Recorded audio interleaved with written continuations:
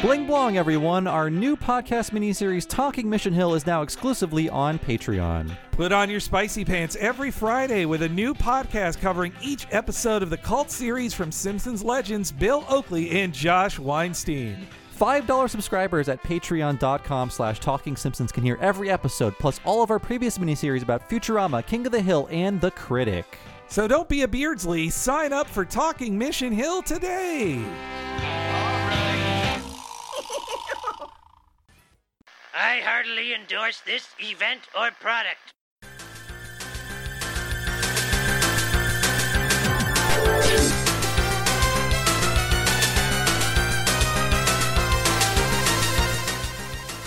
Ahoy hoy everybody, and welcome to Talking Simpsons, a podcast so hackneyed it would make Stan Lee blush. I'm your host, a big guy who's good at knots, Bob Mackey. This is our chronological exploration of The Simpsons. Who else is here with me today? Hey, it's Henry Gilbert, your goofy roofie.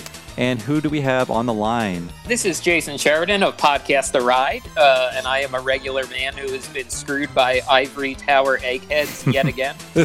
And today's episode is Treehouse of Horror 10. Yeah, well, whenever you notice something like that, a wizard did it. I see, all right, yes. But in episode AG4... Wizard. For believing it. Today's episode aired October 31st, 1999 on Halloween, and as always, Henry will tell us what happened on this mythical day in real world history.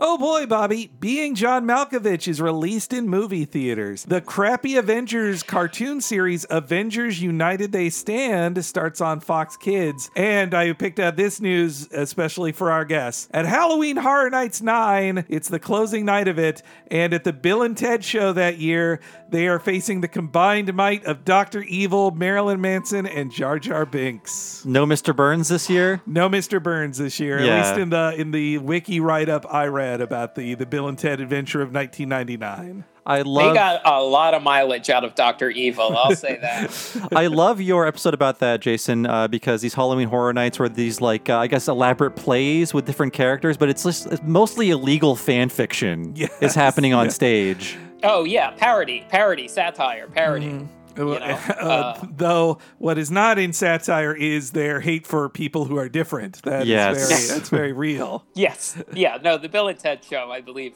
either us or Brad Evans said these are pretty much a hate crime. Bill and Ted shows.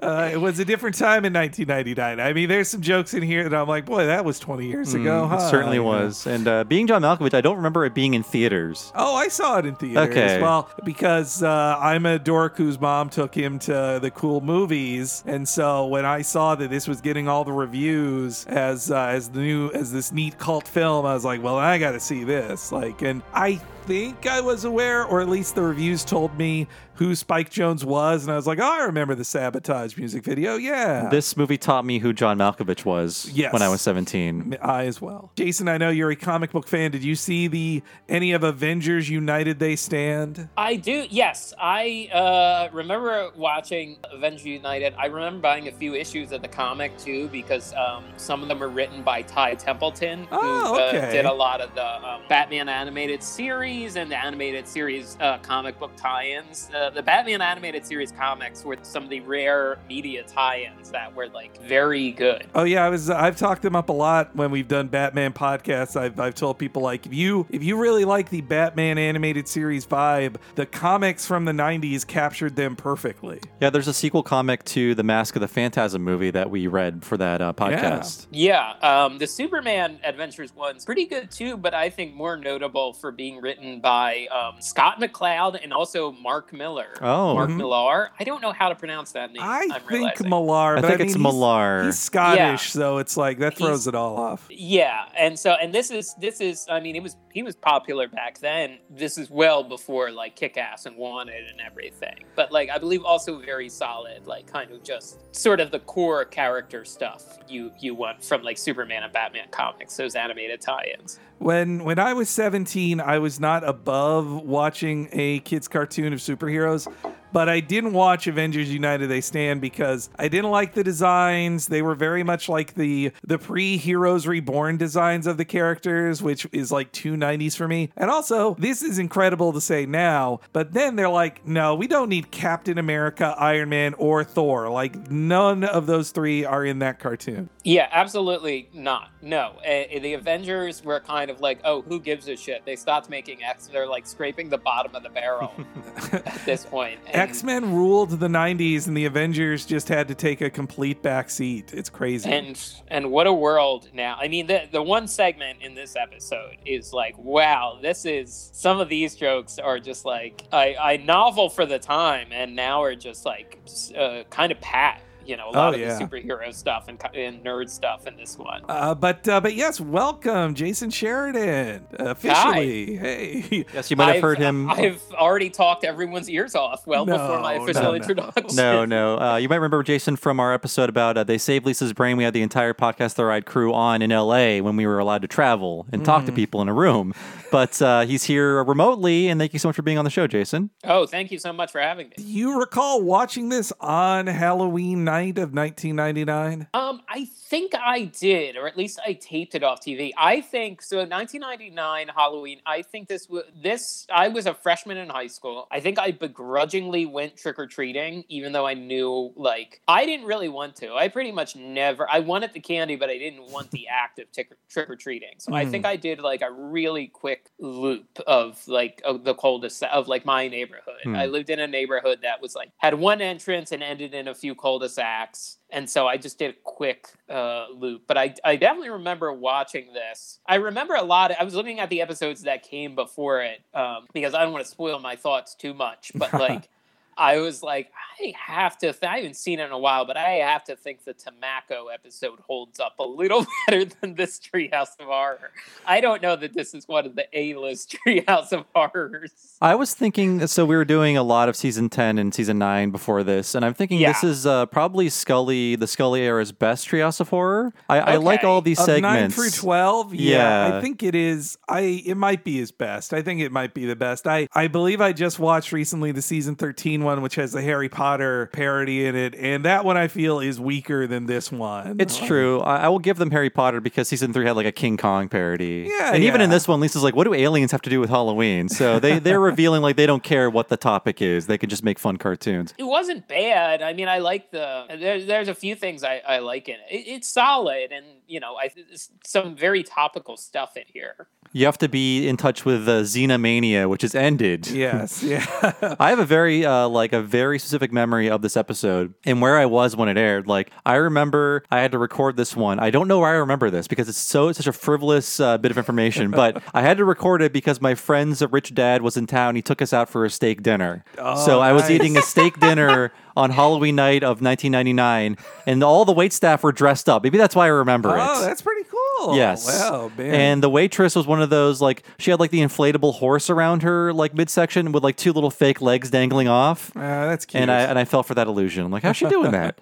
But yeah. Not important for our listeners to know at all, but I have that memory. The power of having a divorced dad friend. A friend with a divorced dad. A rich divorced dad, baby. Well, that divorced dad needs to have money. Yes. That got me out to California for the first time.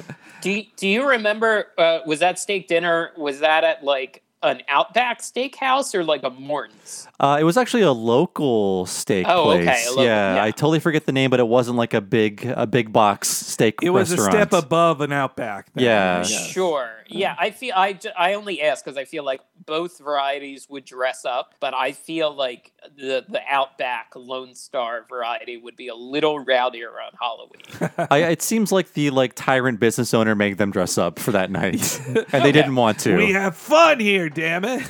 I did want to compliment Jason first on their Father of the Pride podcast recently. Yes. It saves us the trouble of having to do a cartoon about it, which I hope to never do. Yeah, after hearing that, I knew it was bad. I didn't know how bad it truly was. Yeah, I don't recommend anyone doing it. I mean, we had talked about it for a while because, as this show has gone on, like any podcast, we start to branch out or find like connections, and like odd CGI and especially like early attempts at like big budget CGI are very funny. And I think Father of the Pride came up in one of our Griffin Newman episodes. Griffin Newman kind of has become one of our regular guests in his area. His lane for when he comes on our show is usually like 3D movie attractions. And so he had done the Terminator ride, which was terrific. And then we did Shrek 4D. And once you start going down the DreamWorks Katzenberg rabbit hole, especially because like that was a pre-Quibi.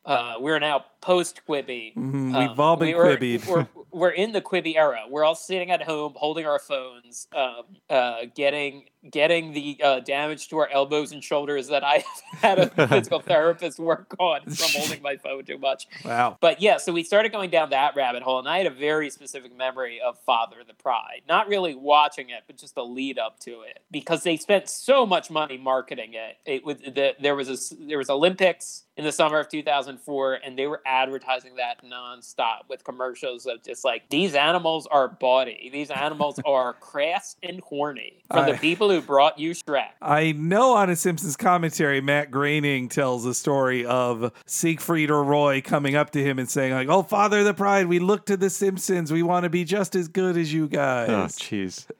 I feel like there is some Simpsons DNA and more of the Siegfried and Roy like B stories.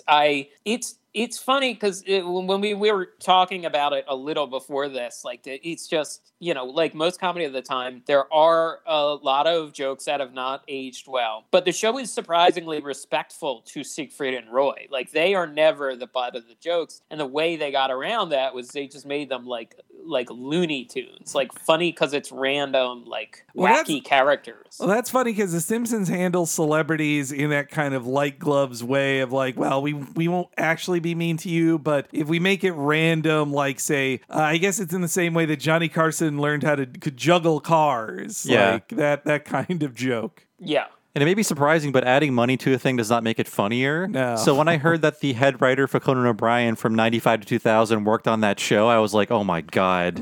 Well, I mean, that poor bastard. I would think his main job was to be yelled at by Jeffrey Katzenberg. And, this isn't a joke. This isn't funny at all. Katzenberg has the creative by credit on Father of the Pride. Pretty amazing. Really incredible. The other thing we learned, I talked about this because I put myself through further torment by, on our Twitch stream, I watched the original pilot, which was, I bought the DVD. I bought the DVD because I thought original plans were like, we'll sit around and watch this together and then record. And then when we started quarantining, we're like, well, wouldn't it be funny if we watched this full season in one day? Because the episodes, there's not that many and they're not very long. But there was extra stuff on the DVD, and I was like, well, I'm a completist, so I should sit down and watch some of these. And I don't think it paid off. I don't necessarily, I don't regret doing it, but it did not have a huge payoff.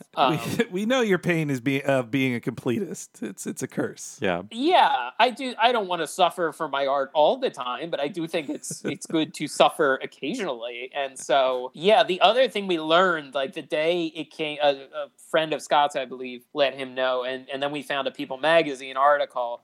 Roy, after being attacked by Manticore, his first public appearance was like a live video feed interview on stage at the upfronts for this show. Wow. And everyone was kind of horrified. Oof. Like, why? You didn't have to do this. Well, I mean, after that, I believe he did one more performance with Manticore just to prove like it's not. Don't blame the tiger. Everything's fine. Like he. Yeah. I was glad that he was always of the don't blame the tiger argument, because they always kill the animal when that happens. The animal is just doing its job. Yeah. Yeah. He didn't want to even be there. I think he's doing okay. He's doing okay. That's good. I mean, as we mentioned before, we're in a post-Quibi world, and Quibi launched at the perfect time because I don't have enough time to watch TV shows.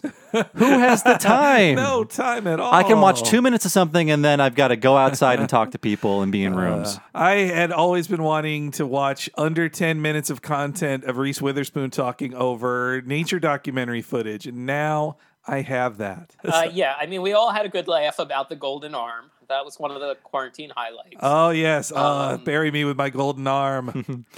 We can talk about this one off mic, but there was one that I saw clips of that literally made me go, no, like when I realized what I was witnessing. I think I might know which one you're talking about, but yeah. You know, on the subject of magicians, before we move on too far away, before we stay on topic, I want to go off topic real quick. So listeners heard last week, your co-host on Podcast The Ride, Mike Carlson, we talked a lot about David Copperfield, his Las Vegas show, Blue, and my theory that Mike Reiss wrote the stuff for Blue, Simpsons former co-executive producer, showrunner Mike Reiss.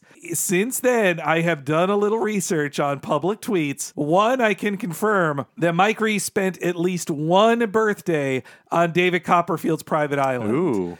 Like yeah. He tweeted out, like, because him and David Copperfield have back-to-back birthdays in September, and so they've spent multiple birthdays together, and this one was him even saying, like, I'm on his magic isle, he put it, and so... It's funny, Mike Reiss, in both, like, appearance and demeanor, is the anti-Copperfield. He is, yes. Yeah. There's that other picture. Did you see the other picture where they're backstage at the show? Well, so yes, my other theory is that I couldn't confirm that, but my other theory was that Mike Reiss at least was a co-writer of the show and had a lot of stuff. He is the author of all the Blue jokes in it, for the character Blue, I should say. And the tweet was him and his wife with Copperfield after one of their shows, and he said it was like, everybody should see this show. It's great. And then he like has the alien emoji in there, and like him specifically shouting out the alien, that feels to me like a Mike Reiss brag that he wrote Blue. My girlfriend and I saw that show a few months ago, and then we went back and started watching the Copperfield specials on YouTube, and a lot of the allusions are reworked from the TV specials. Oh, that's cheap. That's cheap. Kind of, but like he's changed it. He's evolved the show so much over the years. Okay. Some of the stuff that he talked about, he doesn't talk about his grandfather as much anymore. He talks about his father more, et cetera, et cetera. The one tweet of him saying, like, check out the show, that the thing that struck me was just the fit. Like, his outfit, his fit is so normcore, is very funny, especially next to Copperfield in his all black ensemble. Reiss loves his polo shirts. He loves them. His rugby shirts. Rugby shirts and cargo shorts. Yes, yeah. Cargo shorts and the long white sock. Like, I mean, I think all of that actually has kind of come back around in a circular fashion in the way that it often does in fashion. I've said like, Mike Reiss lives the life I wish I could lead of like, you can always you're a legend who can just say the rest of your life, like, yeah, I wrote on The Simpsons in the best years. That was me. And now I'm a millionaire and retired. I don't have any kids and I just fly around the world and do what I want and get paid probably quite a lot of money to do one day of work in a writer's room a week when The Simpsons writing is in production. Like, that's pretty awesome. Figured it out. But they gotta... I mean, how long is Disney going to put up with? Like, they've already talked about, like, when companies are getting back up to speed, you know, places to trim fat. And some of that's just craven, like, late capitalism. But, like, how long is until a Disney accountant is like, hey, did you know we have, like, 20 guys who work one day a week and each get millions of dollars a year? I think me and Bob, we've talked about it before that I think when the season 32 broadcasting deal is up, Fox will not renew it and Disney will change a whole lot of stuff. That's what I expect. Yeah, I believe that. But yes, I just wanted to give a Copperfield update there. So I think, you think of the tone that which Blue is written, I think it just really fits with Mike Reiss's writing style, like quite a lot. Definitely, like the quips, the body quips. Yes, yeah. I have one bit of shocking information in that. So this aired on Halloween, and for the next 10 years, these Treehouse of Horrors would air after Halloween. The next one to air before or on Halloween was Treehouse of Horror 20, season 21. Holy shit. Airing after Halloween would be the thing for these for another decade, to the point where they make jokes about it. Like, why are we doing the Halloween show after Halloween? Because of baseball. It's terrible. Because of baseball. Yeah. I mean, fall ball, baseball, would preempt this stuff a lot. But when I think of animation and sports, I was explaining to someone, like, Family Guy and Futurama, like, didn't do as well as they could have, at least on the East Coast. I remember when I was growing up in their first runs, because they'd always get preempted by football games. Yep. Yeah, King of the Hill would barely make it. That was a 7:30 show on the East Coast. It'd be like Futurama 7, always preempted. King of the Hill, 7:30, maybe not. You'd always get The Simpsons. Man, now living in the West Coast time zone for as long as I have, I can't believe I was a fool watching the Oscars on the East Coast time zone. Like, it's hell. Yeah, you can watch the Oscars on the West Coast and then go do something else.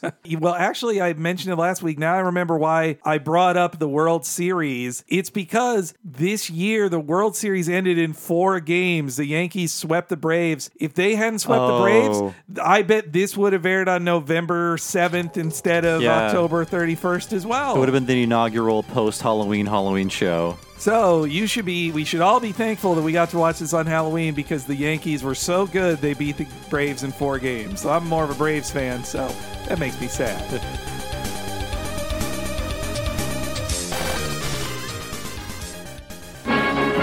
The Simpsons will be right back. Halloween night. Someone knows their secret. He's definitely dead. Someone knows what they did. Homer, stop that. It's the biggest Simpsons Halloween special ever. Uh-oh, I think I'm having a heart attack. An all-new Simpsons, part of a full-hour 8/7 Central Fox Sunday.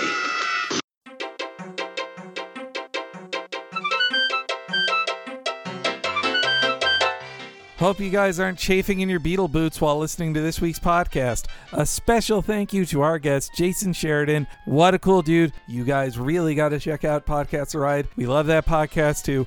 Please be sure to check it out. And this podcast, Talking Simpsons, comes to you every week thanks to the support of subscribers on patreon.com/TalkingSimpsons. Subscribers for $5 a month to Patreon not only support me and Bob doing this full time, but also they support Talking Simpsons' sister podcast, What a Cartoon, where me and Bob talk about a different animated series in the same Talking Simpsons style.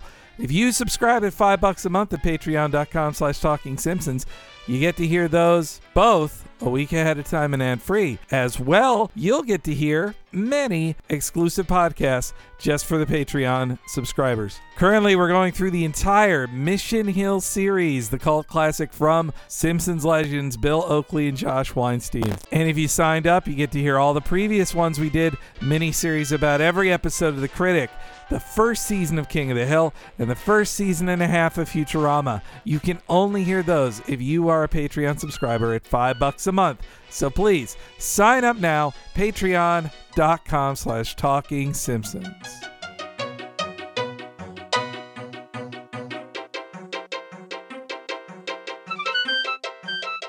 And if you want something even fancier than a mint condition lightsaber from the Phantom Menace, you want to sign up at the $10 level at patreon.com/TalkingSimpsons. You get all of the $5 bonuses I just talked about. But you also get our exclusive, for $10 plus subscribers, What a Cartoon Movie, the monthly podcast where me and Bob talk about a different animated feature film in the same style as Talking Simpsons, often for more than 4 hours. If you sign up now, you'd get to hear this month's podcast, Space Jam, where we go over Space Jam for over 4.5 hours, plus over 75 hours of our previous What a Cartoon movies on subjects ranging as wide as Akira, a Goofy movie, Toy Story 1 and 2, The Animatrix, Kiki's Delivery Service, and tons more. So please consider going up to the $10 level at patreon.com/TalkingSimpsons.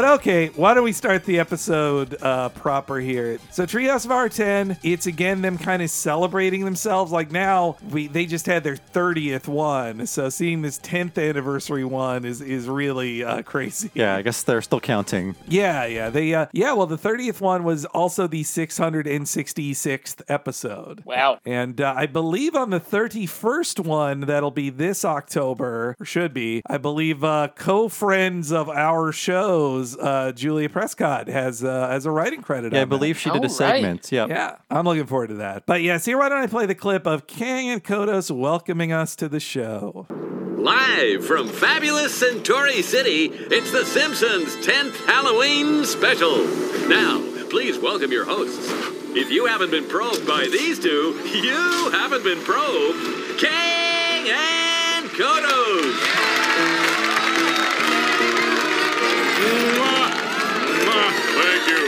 Thank you. Yes, thank you, ladies and gentlemen. Welcome to our 10th anniversary show. Oh, we've got a great... Kang, what are you doing? You said we were going to warm up the audience. Ladies and gentlemen, I have to apologize for my partner. He had to borrow a human brain. What do aliens have to do with Halloween? Silence! I noticed those are all designs from Mike Scully's Halloween episodes, except for Homer. Yeah, that's true. The Homer's from Treehouse too, but I think all the rest are from the Scully one. Though Lisa with the axe in her head is from nothing. Yeah, I had assumed the axe in her head is from being axed by Homer, but Homer threatens to axe her. But yeah, I don't know where that axe head thing is from. Homer is from the Twilight Zone. Yes, yeah, right, yeah. Yeah, when Bart turns him into a Jack in the Box. That one also, Homer's a little off model. His nose is kind of a circle nose, which I think is probably just because they were left with an old ass model sheet they didn't know how to rework. I like the reference to Century City with Centauri City. That's okay, cute. I got it. That's cute. And I like the sort of glitzy 70s variety show version of the Kang and Kodos music was nice. And I mean, Jason, you're a SoCal resident. What is the significance of Century City as far as an LA local joke? Century City is a place, it's one of those places where you can't really park. Like, it's one of those places I don't go to a lot. It's where a lot of the agencies are and a lot of office buildings. It's sort of like near Westwood where UCLA is. That's what I think of it as. Although I think there is an Eataly somewhere around there now. So that's worth going to. So is it bad to film in Century City, or is it something you wouldn't brag about? No, I think it's adjacent to the Fox lot. I think it's all kind of near there. Most of my memories of that area are like early PA jobs on like rough reality show writer strike filler. Oh boy, doing runs before everyone really used like Dropbox and WeTransfer. Like there's so much shit. I remember one of my early PA jobs was printing out physical casting pages with physical DVDs and putting them in overnight FedEx envelopes and dropping them off at FedEx to send to Andy Cohen. Wow. Back when Andy Cohen was just an executive. Now you could just stick that crap on Vimeo and just send an email.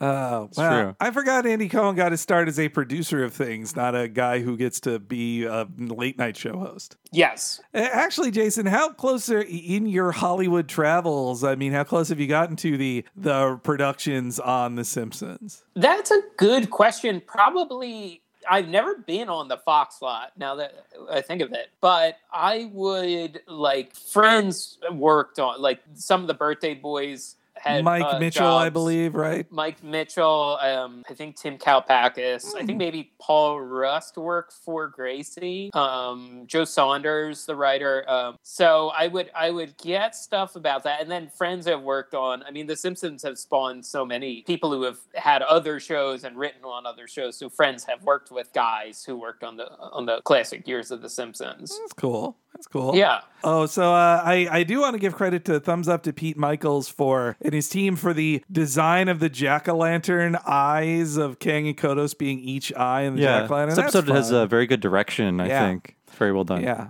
Kang and Kodos, they're supposed to be like Rowan and Martin or Lewis and Martin, like those guys. But I thought at first like Kodos was going to be the Lewis with his like kisses to the audience, but then Kang becomes the dumb one. And I also think... It's sexist.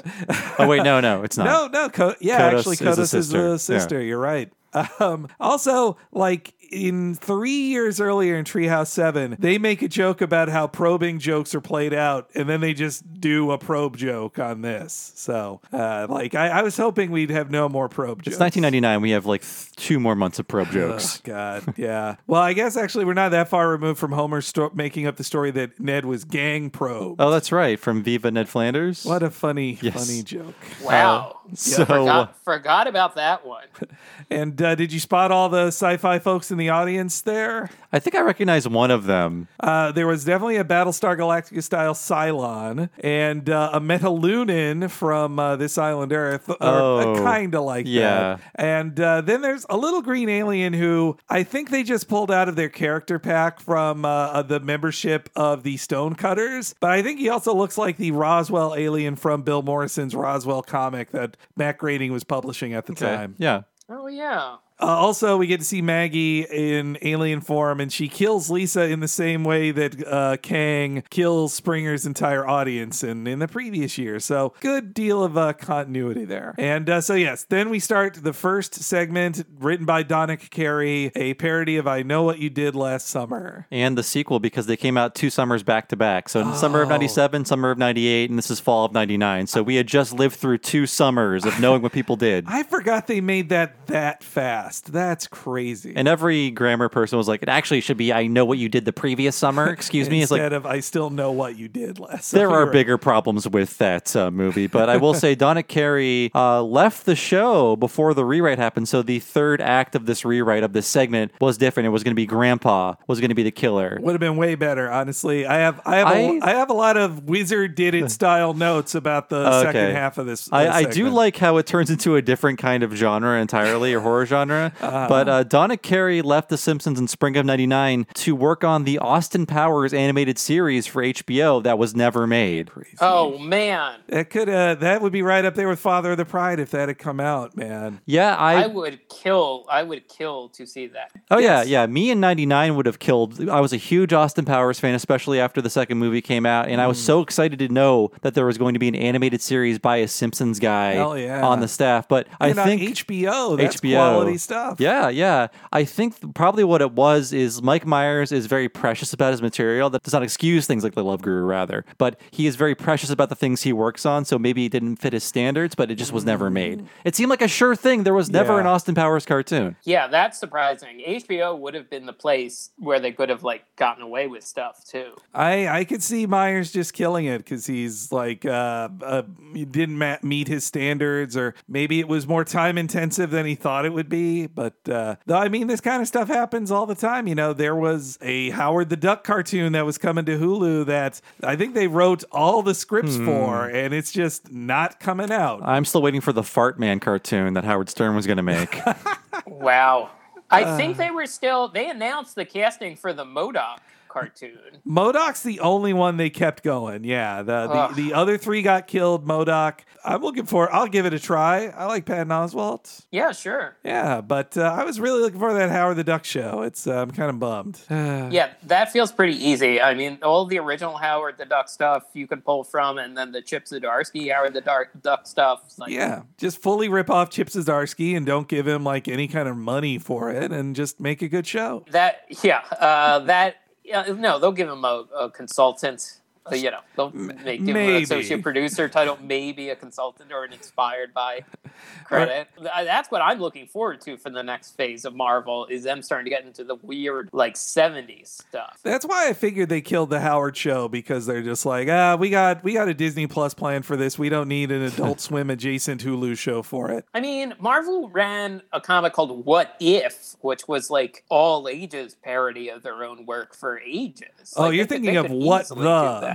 What If was the alternate timeline stuff. Yeah, what the was it wasn't that funny, but you don't like the Adventures of Oyvind Forbush? I think that Forbush Man is probably the only thing that I might hold up. Sorry, this is getting too nerdy for not the second segment of this podcast, but but yes, Homer and the family are driving home after another adventure. I still can't believe we escaped from those horrible vampires. But it was worth it to get back our Super Sugar Crisp cereal. Can't get enough of that Sugar Crisp. I'm having a hard time seeing. Homer, did you remember to put the fog lights in? Guess I forgot to put the fog lights in. I better pull over and play it safe. Please be a dog. Oh no! Ned Flanders! He's dead! He's definitely dead! Oh my God! We killed Ned Flanders! You mean you killed Ned Flanders? Oh, it was an accident! We've got to go to the police. Oh, they'll never believe a Simpson killed a Flanders by accident.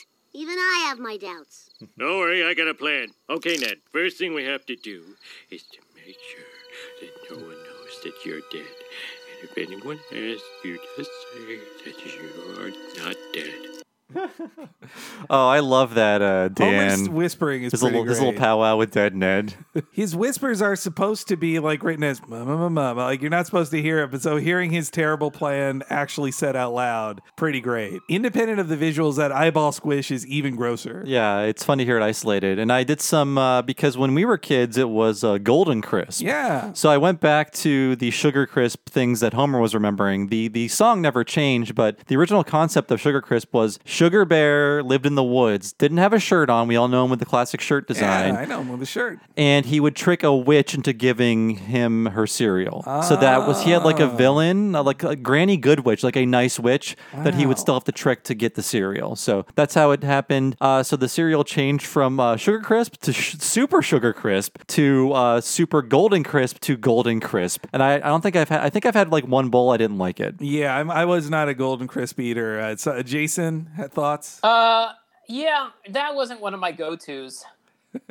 And Scully misremembers it. Well, not misremembers it, but he treats it like it is still called in 1999 Super Sugar Crisp when after Mike Reiss stopped eating it, it became known as Golden Crisp because of, parents they realized how sugary cereals were. So the response wasn't to actually cut down the amount of sugar in a cereal, but to remove sugar from the name of the cereals and talk about essential vitamins and minerals. But Homer's Golden Bear or Sugar Bear imitation, pretty great. I do love that. It feels a little bit them getting away with stuff because South Park did it, all the eye poke stuff. Yeah, it feels like a South Park response. They lean into it, but I like how it goes from I Know What You Did Last Summer to Weekend at Bernie's to a werewolf movie. Yes. Throughout this like 6-minute short.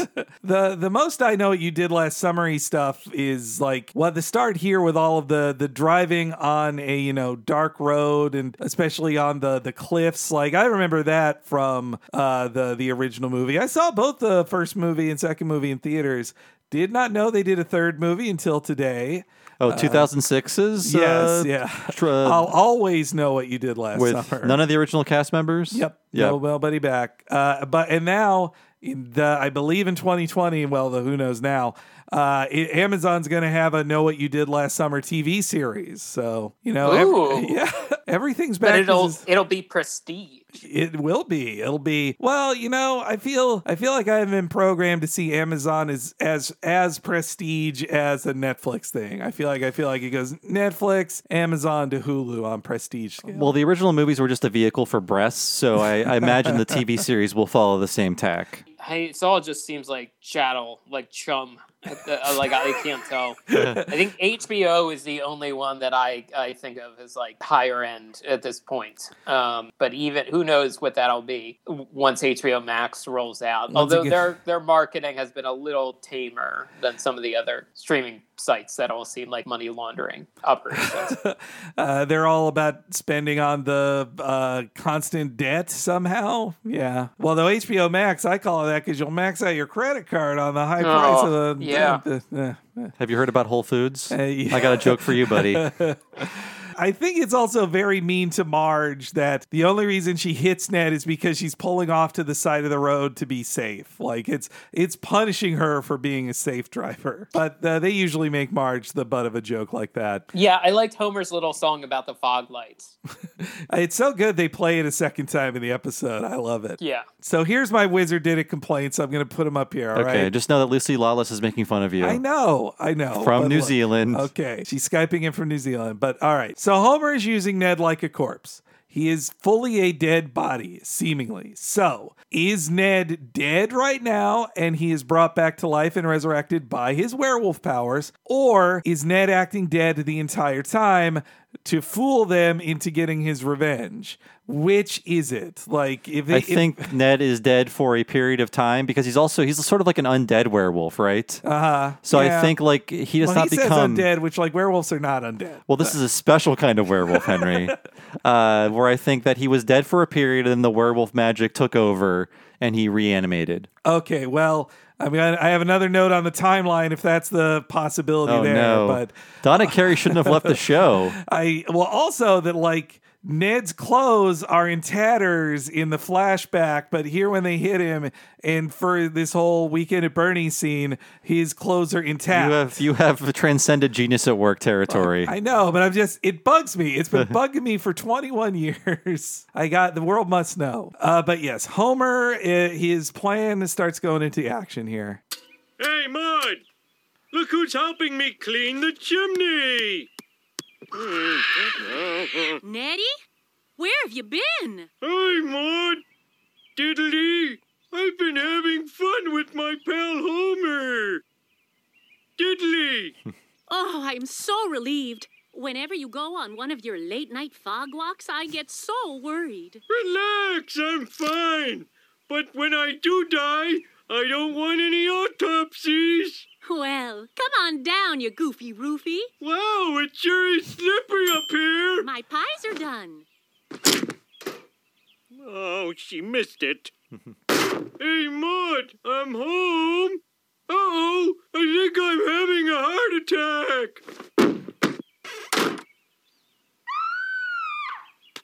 And that's the end of that chapter. So I know that was the first non-Maggie Roswell Maude performance, right? It always stuck out to me as a viewer at this time. It is incredibly distracting, but in air order, we did hear her in Brothers Little Helper. We haven't recorded that one yet. But, okay. In that one, she does the reenactment for the fire drill thing. Oh, that is her, yes. But it is so distracting, this fake Maude. So briefly, while she's alive in these final episodes, she's voiced by Marcia Mitzman-Gavin, yeah.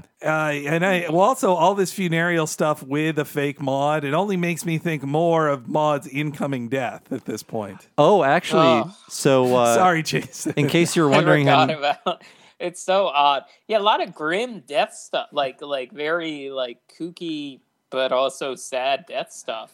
Connecting that and this. Apparently, she and Maggie Roswell both voiced Maude in that Brothers Little Helper episode.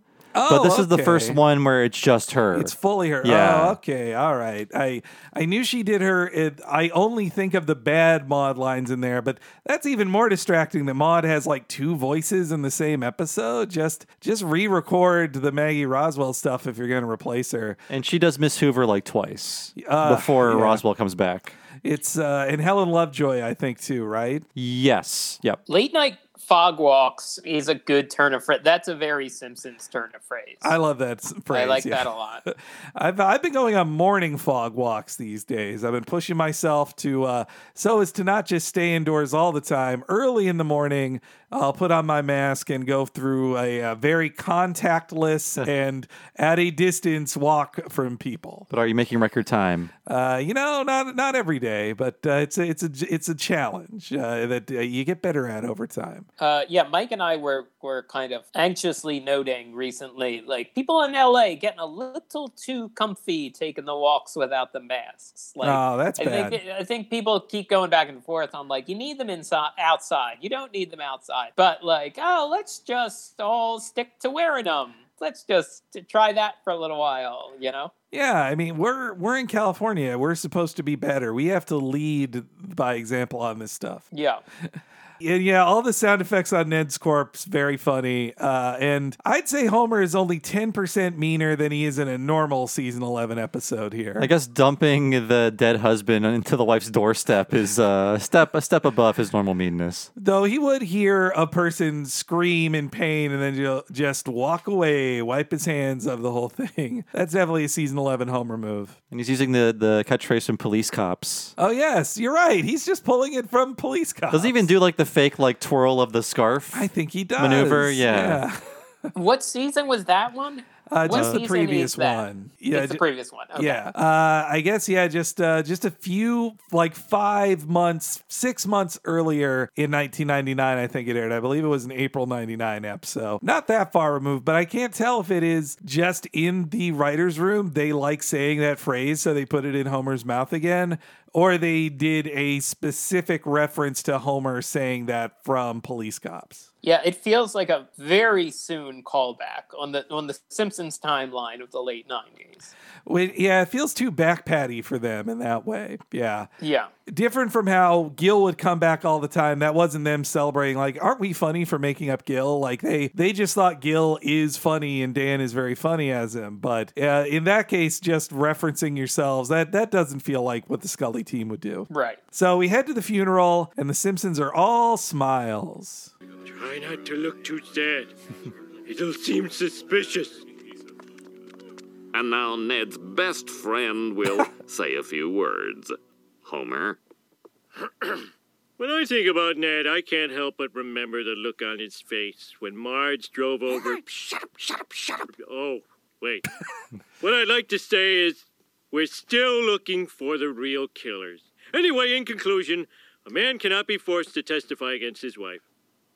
Stop winking. We'll miss you, buddy. Hey, we just got away with murder, and it was so easy. You know, I've never liked that little wiener Milhouse. No more murders. But you got to kill... No. Someone saw us. But who? It's very visual, but the pan across the neighborhood, ending with Homer pointing at Marge, it always really makes great. me laugh. That's really great. Yeah. It's such a long pan too. It's really impressive. In just the first act, there's like two really long pans. Like, again, the animation team really did a great job on this one. And I always love hearing Homer describe Milhouse as a little wiener. That's always great.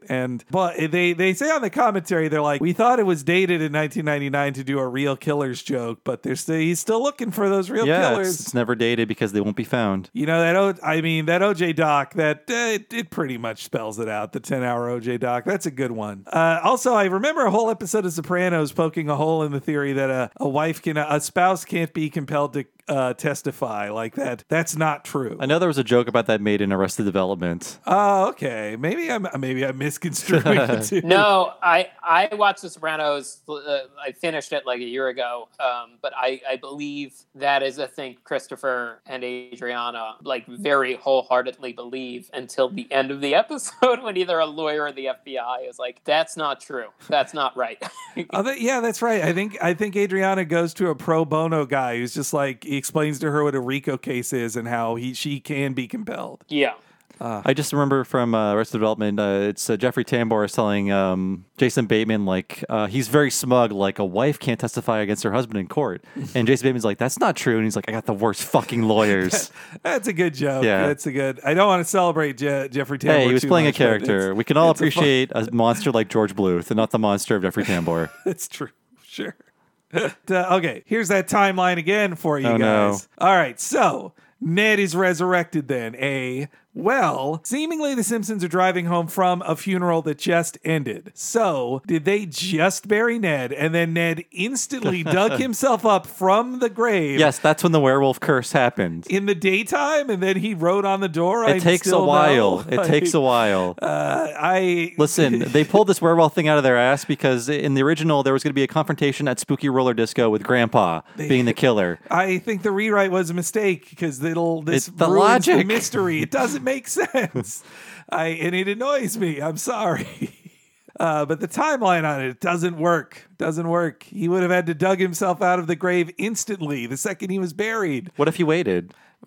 No, because the Simpsons are driving home from the funeral. It's over. Like unless it took them a full day to drive back from the funeral that you would assume happened in Springfield. I think Maude was in on it. Okay, she's the one who wrote all over their walls. I'll buy that. Sorry, Jason, I'm subjecting you to a lot of bullshit. No, that's okay. The werewolf stuff doesn't make a ton of sense. The werewolf, this is what the comedy term hat on a hat, where it's like, well, werewolf rules and I know what you did last summer rule. Like, it's too much. I think you're not supposed to look back at the evidence before the werewolf reveal. I think you're just going to be like, oh, what a fun twist, a werewolf. Well, on to the next one. Right. Yeah, I think too it is almost intentionally bad because as a joke that it's a bad twist. It does not land like some other Simpsons non sequiturs land. Like the oh no, here comes that gas that turns everyone inside out is still so funny to me. I love that one. Yeah. Yeah. Then the Simpsons go in and they're waiting for a phone call. They get a threatening phone call from Moe that he seemed to meant for Maude, which they bring up on the commentary like, why does Moe think Homer is Maude when he answers with the yellow? Doesn't make sense. But see, they're picking it apart just as much as me on this commentary. It's true. So, yeah. And then there's the great reveal of the huge turnaround of seeing like I still know. But yeah, that's a great like in-camera animation of the couch like rotating. You see all the walls, almost similar to the Shinning. Yeah, it's kind of stolen from themselves on the Shinning, honestly. It's a cool piece of animation though. And now I think about just the line weight of that shot, like all the lines of all the words on the wall spinning around, and then it cuts to the guy who looks like the fisherman who is the killer from the What You Did series. Okay, it fits that it's Ned because the person who is the killer in those movies is the guy they hit with a car as well. So it does fit in that regard. And we're also thinking of the line weight as the Simpsons run from the guy chasing after them. They then get in their car, which also has I Still Know written all over it. And I think about how hard it was for the animators to draw a car moving that's covered in writing. Yeah, it's a big challenge. Which easy to write down on a script, not so easy to draw. It's not our modern CGI cars that come with writing pre-installed. It's now so distracting to me. Every even 2D show like the DC Universe Harley Quinn show, which I think is a good show. But every car is a 3D element, which is just it seems like an easy time saver because cars are hard to draw. Yeah, where do you watch that show? Where is that show? Well, you have to sign up for DC Universe Online as a separate. Okay, yeah. But it's good. Or go to thepiratebay.org. I mean, yes. Or whatever. Yeah. Well, that's true. Though, hey, at the time you're listening to this, maybe it's also on HBO Max. I don't know. It seems weird. Yeah, I would think a lot of that stuff gets shuttled over there. Teen Titans. It seems weird that Warner would expect you to subscribe to $15 HBO Max and $8 DC Universe at the same time. Yeah, I mean, they got a much later start because DC Universe gives you some of the comics archives too, right? That is, yeah, I actually do like that. It's pretty cool. I like that, but they're years behind Marvel Unlimited. Like, I don't have it now, but even a few years ago, Marvel Unlimited was pretty solid. A little buggy, but like, pretty substantial. So the car breaks down, and they've got their own plans of how to escape. He's getting closer!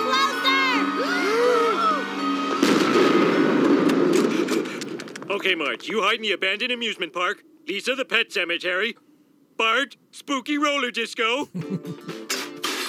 And I'll go skinny dipping in that lake where the sexy teens were killed 100 years ago tonight. Now, Flanders, I want you to... It's impossible. impossible. I killed you. You can't kill the undead, silly. He's undead, all right. Are you a zombie? Oh, I wish. You see, that night when you hit me with your car, I'm making record time on this fog walker.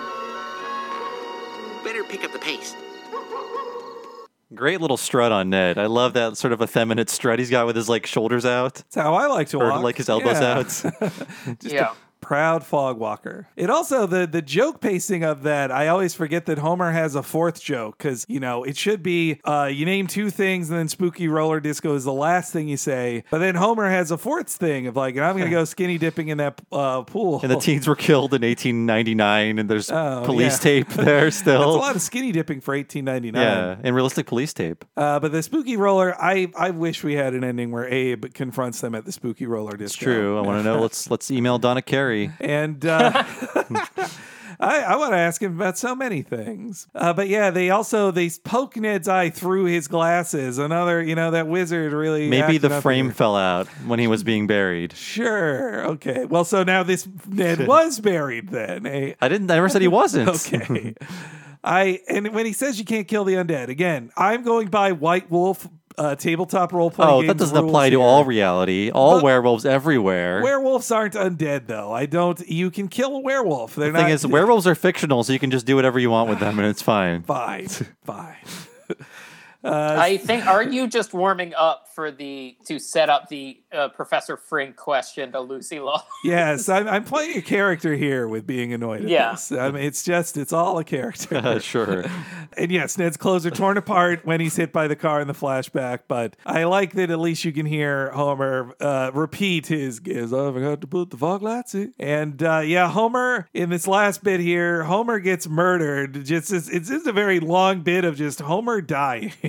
Guess I forgot to put the fog lights in. I better pull over and play it safe.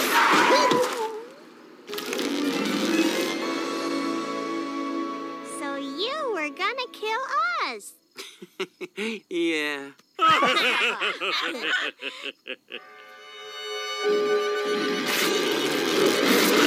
Hey, Foamy, I want the news, not the weather.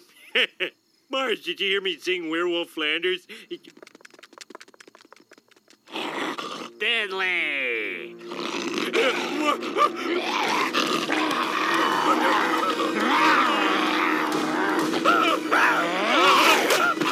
Flanders, stop that! Eyes bigger than your stomach, eh, Wolfie? No.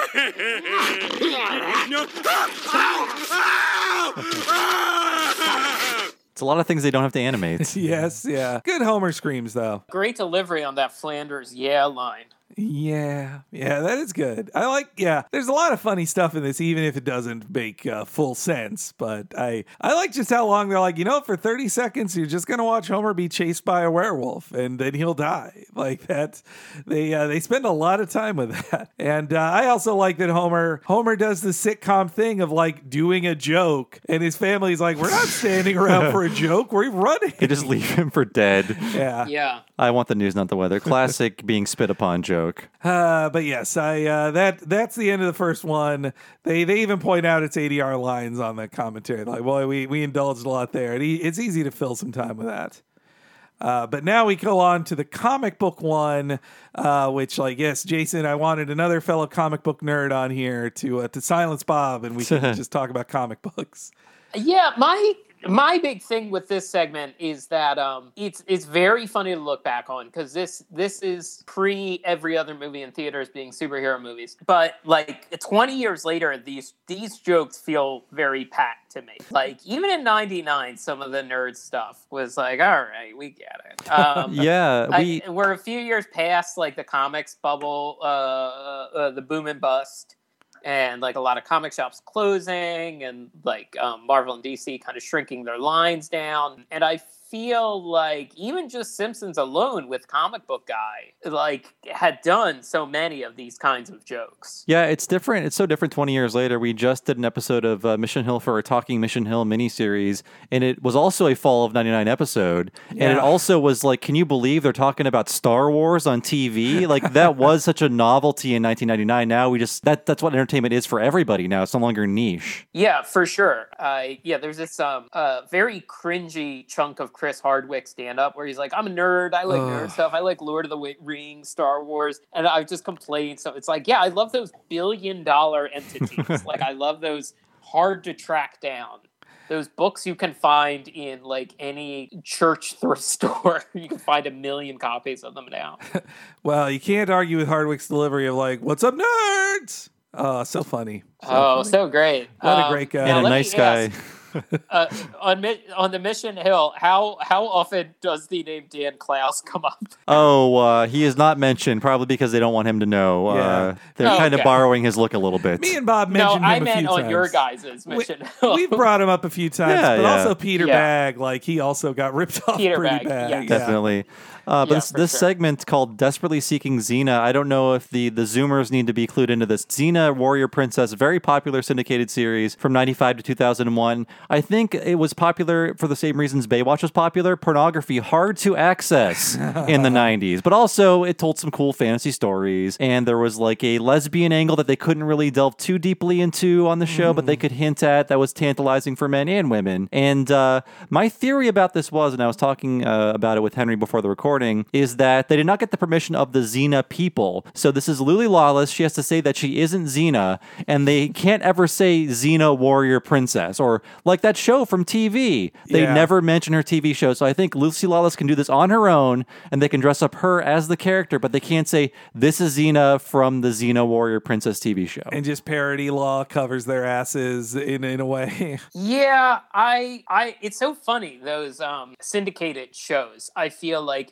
I remember references to them more than the actual shows, like Hercules and Xena, Baywatch, these sorts of things. And it was just because there was just less stuff back then. Yes. I mean, a geeky, mystical, a show about nerdy mythology that also had like a continuing story arc, or it'd be, it was an episode. Well, it was kind of episodic, but I actually was a regular Hercules Xena viewer. I was for a time. And they would call back to stuff in ways that a lot of shows wouldn't. So they definitely appeal to nerds. And yes, like Jason said, things have changed so much in 20 years that you have so many choices for nerd content that Xena and Hercules would just be lost in the pack right now if they debuted. Yeah, for sure. And you also had a nerd culture that was just like kind of a boys club, kind of misogynistic. Not necessarily now where it is misogynistic and like, I'm going to murder you with a gun. That's very true. There's more meek. The nerds are bad in this, in male and chauvinistic, but they're written as more meek than outright violence, like a potential massacre. Yes, yeah. Doer. I guess they wrote this came out after, but this was written before Columbine as well. So you're missing that aspect of it. Those kids weren't even nerds. Sure. You're taking away the nerd credit of these murderers. Yes, they were not true nerds. But yeah, I don't want to spoil this for anybody. But Lucy Lawless, awesome name, right? Yeah. For Lucy Ryan. Yeah. Oh, you're ruining the magic, Bob. So her name truly is Lawless. Wow.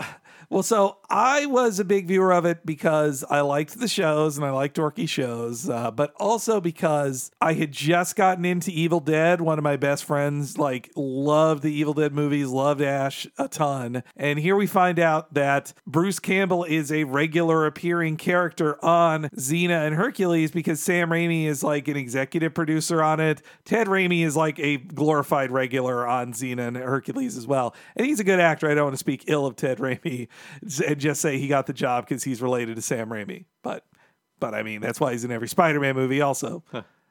Wasn't there another show? Wasn't there like a swashbuckling show that Bruce Campbell was on? I believe it was like Master of Adventure or the something like that. Yeah. He tried to make Briscoe County Jr. work, but good times. Right. I love that show. It was a Western show meets Twin Peaks. Lord Boyle on the show, who was Sho'nuff in The Last Dragon, he fucking ruled. You see, now I'm just falling down this type of show rabbit hole. I watched a lot of Baywatch, even though I was not watching it for prurient interests like you guys. But you're watching it to learn about ocean safety. Yes, yeah.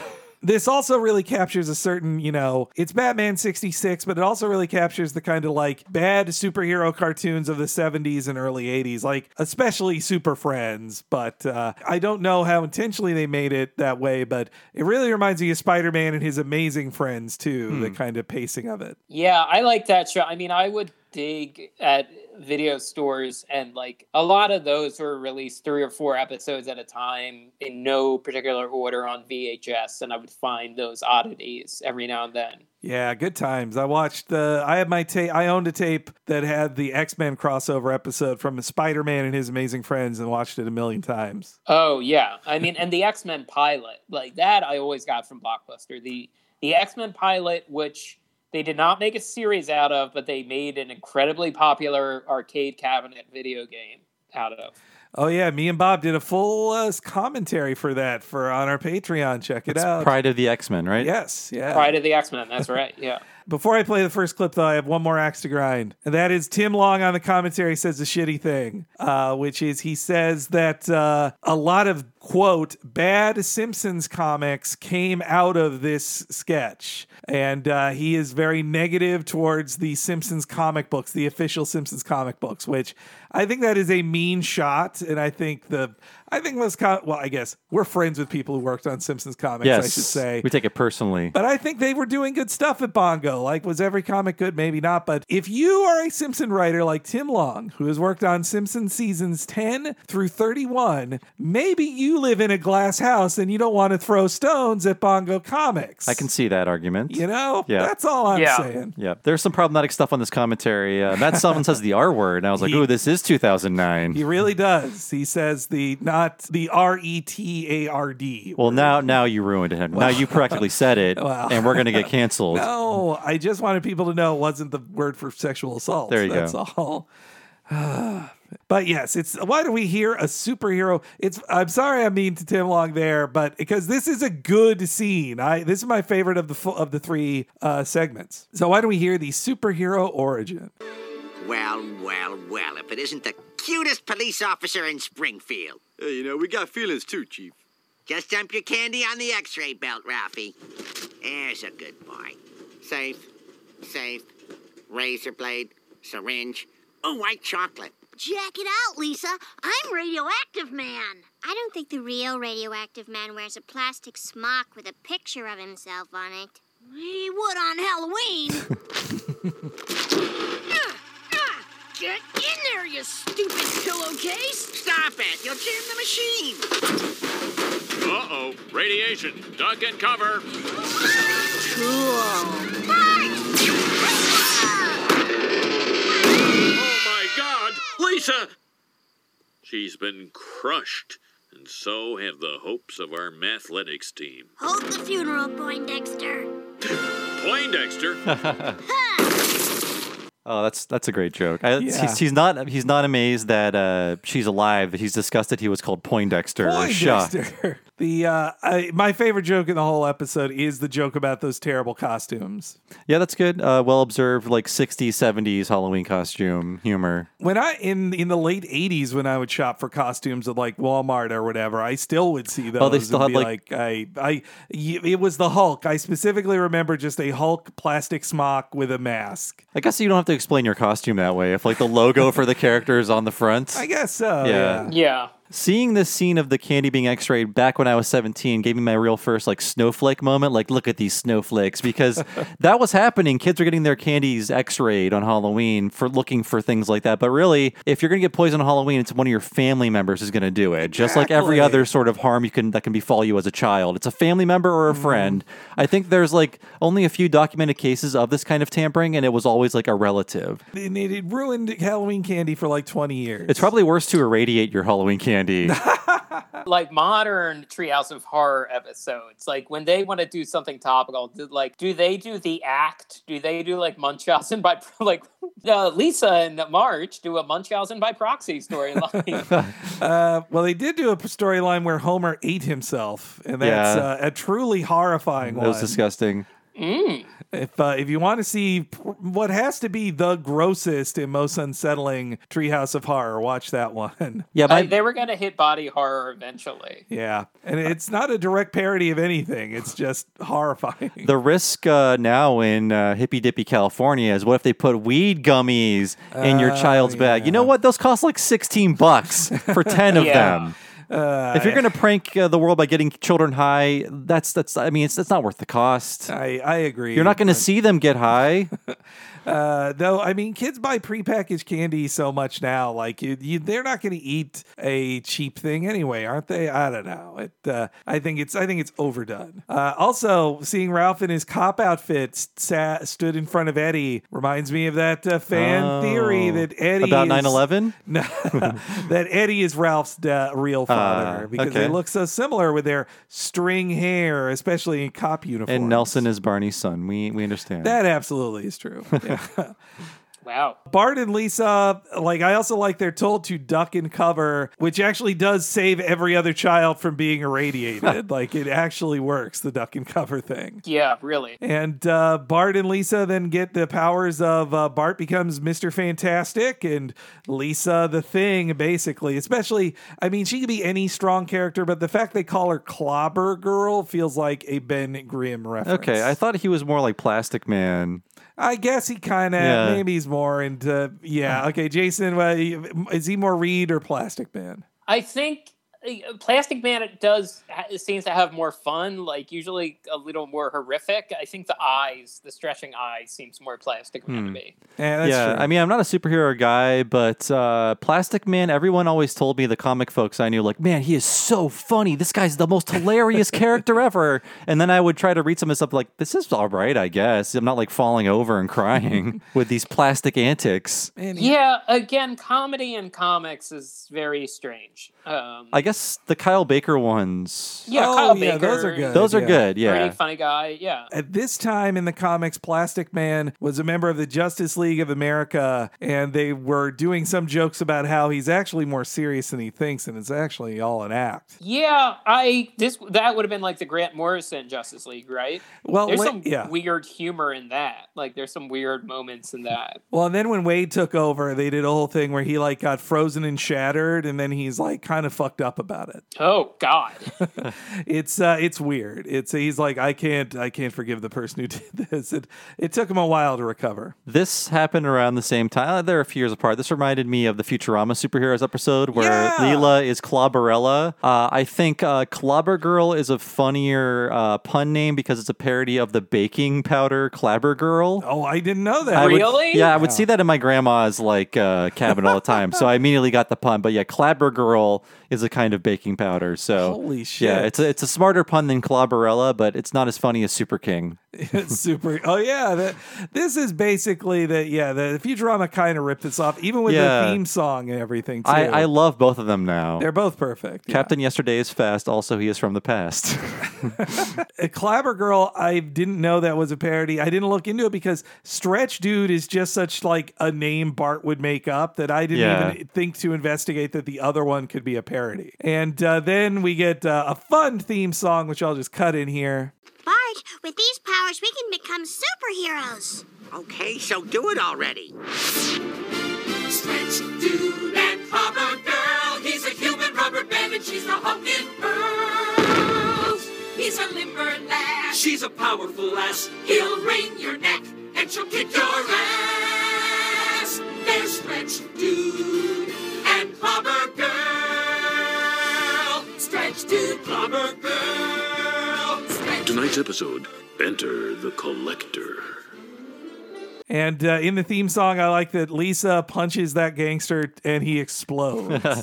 That's my favorite theme song. And Bill Clinton gets assaulted. Yes, yeah. It was time. He deserved it. And looking back on it, I at first didn't like that. Now I think he needed to be shaken a bit harder. That's what gave him his heart condition. Oh, God. And gave him all that pressure that made him cheat, And also the title card of them and their poses, like, it's such a Kirby pose, too. Like, especially Bart's, like, kind of reach forward. Like, I think the animators, at least, were really pulling specifics from the from comics there. And that's a real, like, Hanna-Barbera title card? Very much so, yeah. Which, also seeing the Collector, which they joke about it on the commentary. They did not mean for it, but there is a classic Marvel character called the Collector who did these things, it was unknown in 1999. Now you can see him on a ride and in films, played by Benicio del Toro. Tim Long. Yeah, that's wild. Not a comics fan, not a Bongo comics fan, but didn't know about Collector. Isn't that, again, Jason, it's just so crazy to like, I really like the Guardians ride, even though it's honestly almost a little too strong for me, but I brave it for the Marvelness of it. But then to be in there and be like, wow, I'm just in the Collector's place. I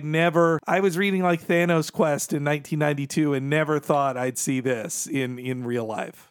Is the Collector, like, in canon? Isn't he purple? Like, wasn't he a purple dude? Well, yeah, but I mean, Kinda. Also, like, Jeff Goldblum's character, the Game Master, like, he's a blue guy, so yeah, they kind of just drop any blue skin color stuff unless you're in Thanos or one of his contemporaries, I think. That's true, yeah. I think that's one of the weird things about MCU is I really like their character designs and adaptations in most cases, but a lot of color can be removed over time. For sure. They also beat up Saddam Hussein to really date things, but how were they to know we'd be invading them in like 3 years? 4 years. 4 years after this. So then we get to our big guest star of the episode, or I guess one of them, Lucy Lawless. But I'm sure that once girls get to know the real you, you'll get plenty of dates. Next question? Yes, over here. Right.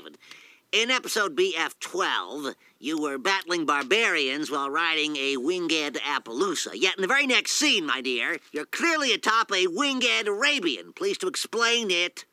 Yeah. Well, whenever you notice something like that, a wizard did it. I see. All right, yes. But in episode AG4... Wizard. For Glaven out loud. Behold, I am the Collector, and I'm here to add you to my collection.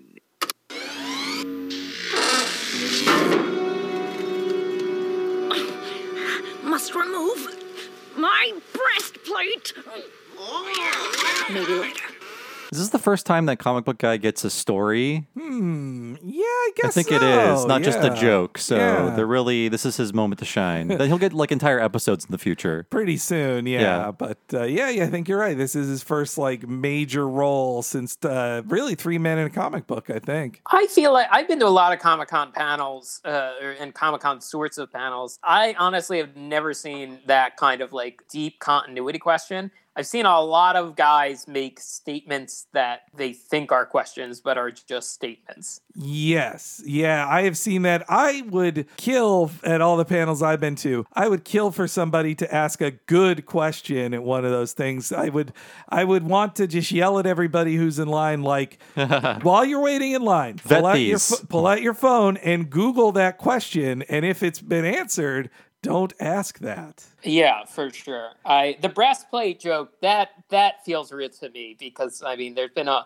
long-running discussion in the, like, comics world of, like, hey, at conventions, when you're walking around, you see people in cosplay, don't be a creep. Yes. You know, have permission for photos. Like, don't ogle. Don't be a maniac. Yeah, don't sneak pics or try to like. Or also, this definitely feels like in the realm of the very late '90s internet phenomenon of like celebrity skin or like nip slips and all that too. That's true. Which what a gross time in American culture as well. The phrase nip slip, yes.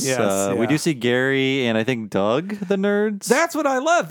So the wizard did it. it is pretty much just the genius at work xylophone gag previously seen in the Poochie thing, but it's a funnier encapsulation. Well, it's a more mimetic interpretation of it because you can say a wizard did it just to explain any of this stuff. I think that picture of Gary and Doug next to each other are just us. Yes, yeah, it's a caricature of us. Just us. You're right. And we would nod like that too if someone was asking a question like, yeah, that's right. It'd be about Dragon Ball, I think. Though, actually, talking about these questions, I did ask a question like this at a Comic-Con panel at least once I can recall, which was I asked Dan Slott, the writer of The Amazing Spider-Man at the time, who now knew Spider-Man's secret identity because it had gone back to nobody knows it, and now he's starting to unmask all the time. So are we to believe that even Jessica Jones' daughter knows Spider-Man's secret identity? Were you removed from the building? No, I was given a slight answer that's like, yeah, look, people know secret identity now. It's how it is. Like, that's Dan Slott was very nice and understanding of my question. I have read very few, please put this aside for me, like Spider-Man comics. I think I read, there were some anthologies or some older throwback ones, but the month-to-month Spider-Man stories are just so impenetrable to me. The Spider-Man family, I think every major Avenger, Spider-Man, Batman, Superman, X-Men, there should be one title that's here's the gist of it. This is when someone walks in across the street, here's a one and done comic or a two-parter comic that you can hand to anyone. And it is amazing that these companies, these publishers that are now owned by massive media corporations are so bad at that most of the time. Yeah, I mean, that's why Japanese comics got so popular in America. It's like, okay, I want to read this. I'll start with the book that's labeled 1, and then I'll read the next 19, and I'll be done, and then I'll read another book. Well, if I may counter that, guys, if Spider-Man comics weren't impenetrable, then they wouldn't appeal to people like me who've read 2,000 Spider-Man comics. You can decipher them. Yeah. So think about which audience you want. Countless people who aren't like me, or the 80,000 people who are like me. It may also be whatever family of books first hooked you. I'll give any excuse under the sun for X-Men comics. Yeah. And to some extent for Batman comics. But yeah, Spider-Man, I think maybe it just becomes, it will always come back to Spider-Man wins the day, but Peter Parker has to suffer. And I can only take so much of that. Bummed you out too much? I can see that. Yeah.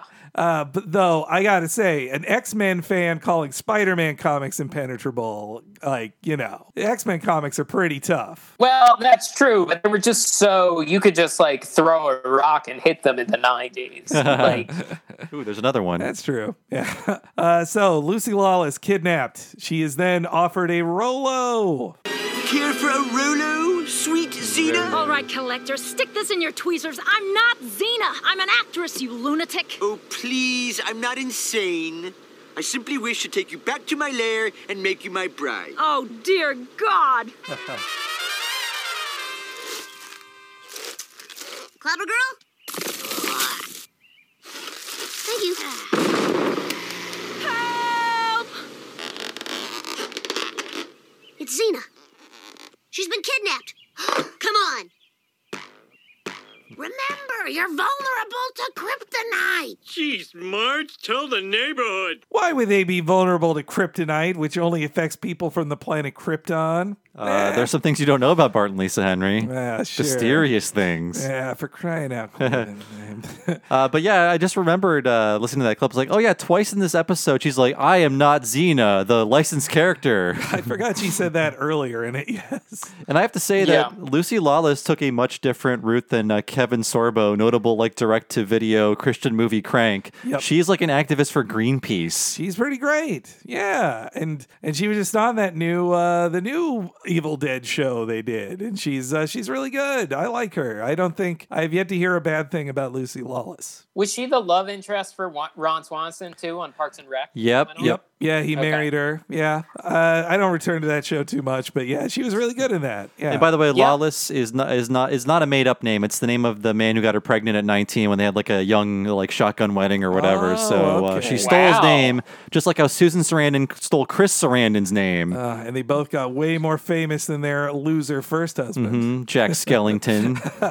I don't want to be mean to Chris Sarandon here, but Rolo, I'm a pro Rolo man. I like a Rolo. I haven't had a Rolo in like 15 years. Man, really? You're missing out. It's caramel. It's like a little disc of like caramel and chocolate. It's a wheel of caramel. It can be. Sometimes you get a chalky bit of chocolate. Not the best. I've moved beyond that chocolate. I need like 80% dark chocolate. Oh, you and your dark chocolate. Yeah, Wiggum likes the white chocolate here. You would hate that. Disgusting. I mostly think of there's an early Tim and Eric. Rolo Tony Browntown. Rolo Tony Browntown, where they were trying to pitch that as a song and then they make it a song. I feel like that's a good choice for like a comic book guy to like because those like get gooey and melty very easily. It's also fun for him to say Rolo.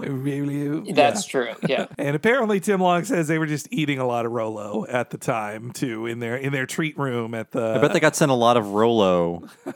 For mentioning it, they better get some free Rolos for bringing it up. They normally just were chomping down on Butterfingers, all the free Butterfingers they got sent. So everybody gets kept in a Mylar pouch in the base of the Collector, which is apparently beneath the comic book guy's store. They don't fully make that clear, but I do like he calls her.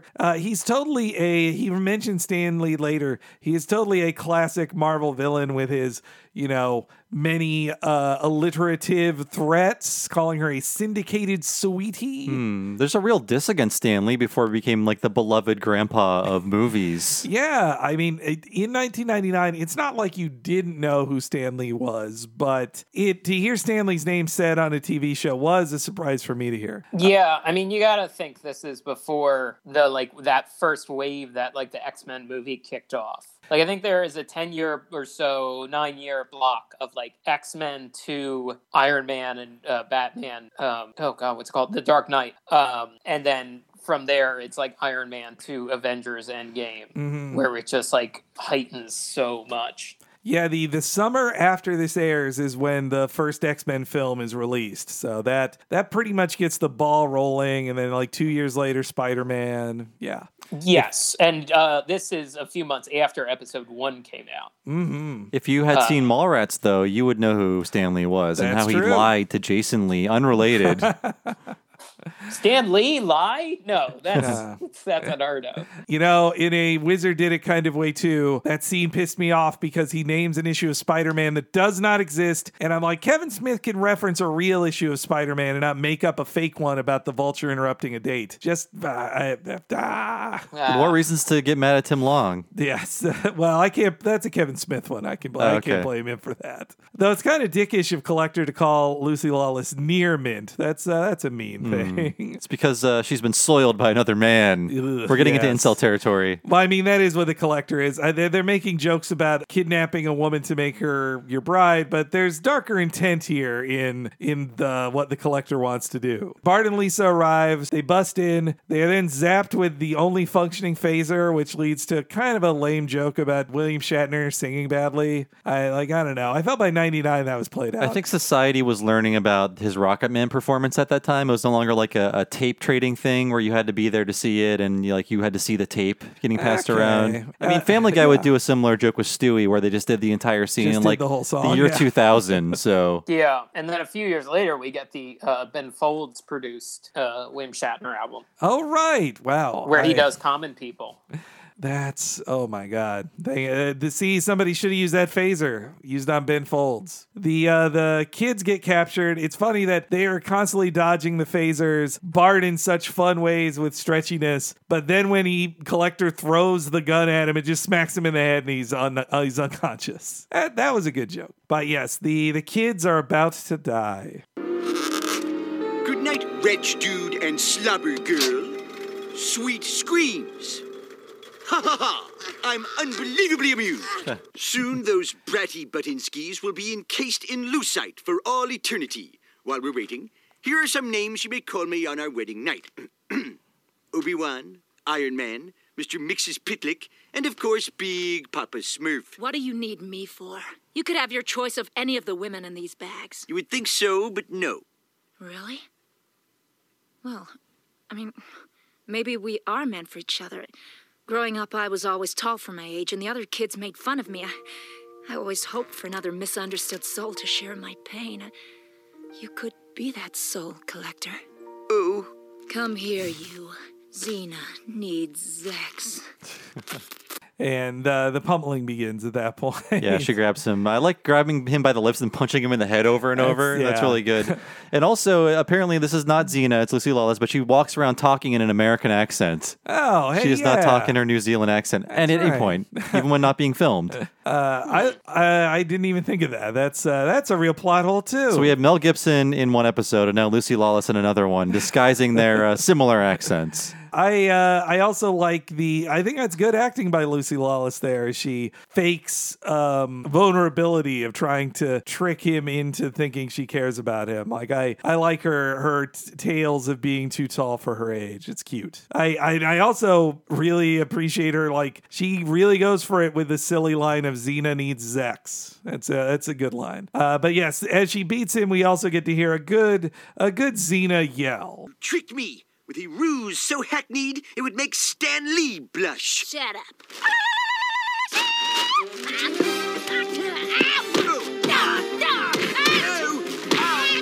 That hurts.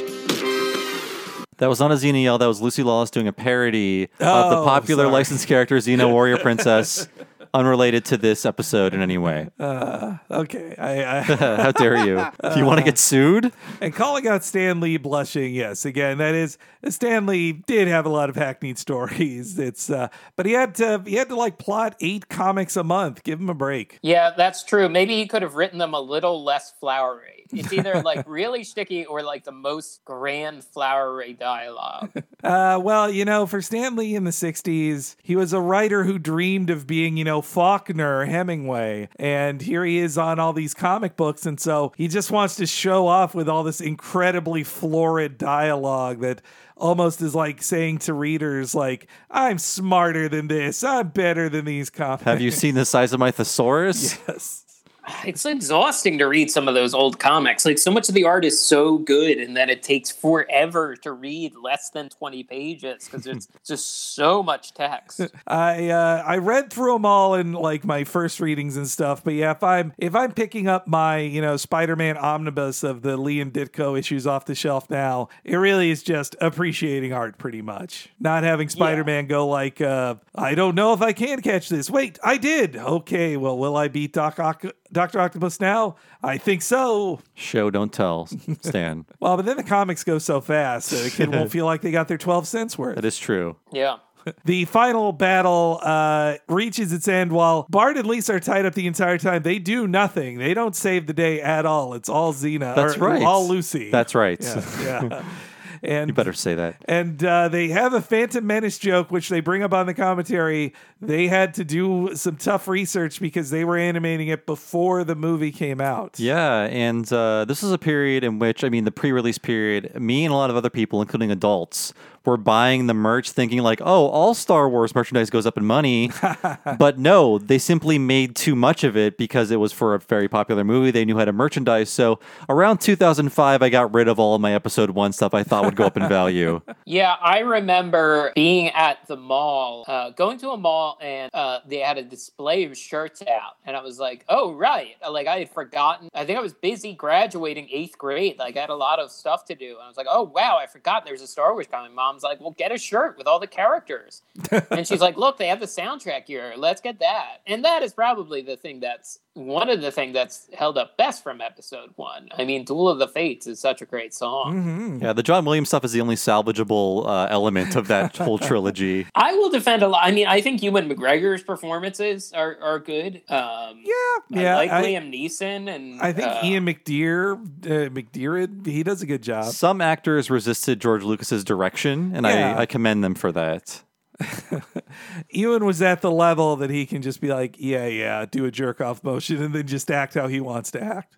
I really wanted them all back at the end of Rise of Skywalker. Apparently there's green screen. Like, I don't think it was ever finished, but like they did have some of them. I wanted Hayden and Ewan and like just the voices. That wasn't enough for me. I didn't want... Like, it was so insane at that point. Just have them all show up. The audience would have cheered. If you're going that ridiculous anyway and having her say, like, all the forces with me, and then it basically is a Dragon Ball ending, then just have the ghosts appear on screen. Yeah, I mean, that's such a deep cut to, like, pull the voices of Freddie Prinze Jr. and the other actor from, like, the cartoons, but, like, I don't know, just have the big ones show up. Just have Samuel L. Jackson and Ewan McGregor and Hayden there. Like, come on. Just go for it. It sounds like this episode 9 movie made some mistakes. It sounds, yeah. It's the first time hearing about this. The dead speak, but they don't show up. Come on, show up, the dead. Yeah, God. And, well, I guess we have to, the book explained it all, so there's no questions left there. You got to play that Fortnite event to really understand it. Yep. Yeah. Oh, the book, the Twitch streams, all the goods, all the stuff we love. All the stuff normal people definitely seek out. It's why we all came to love Star Wars as kids, for this kind of tied-in merchandising. Yeah. Anyway, why don't we get to the happy ending here? Yay. As Xena is triumphant. What a nerd. Lucite hardening must end life in classic Lorne Green pose from Battlestar Galactica. Oosh. Best death ever. Wow. Thanks for saving us. No problem. Now let's get you kids home. Wait a minute. Xena can't fly. I told you, I'm not Xena. I'm Lucy Lawless. Oh. Stretch Dude and Clobber Girl.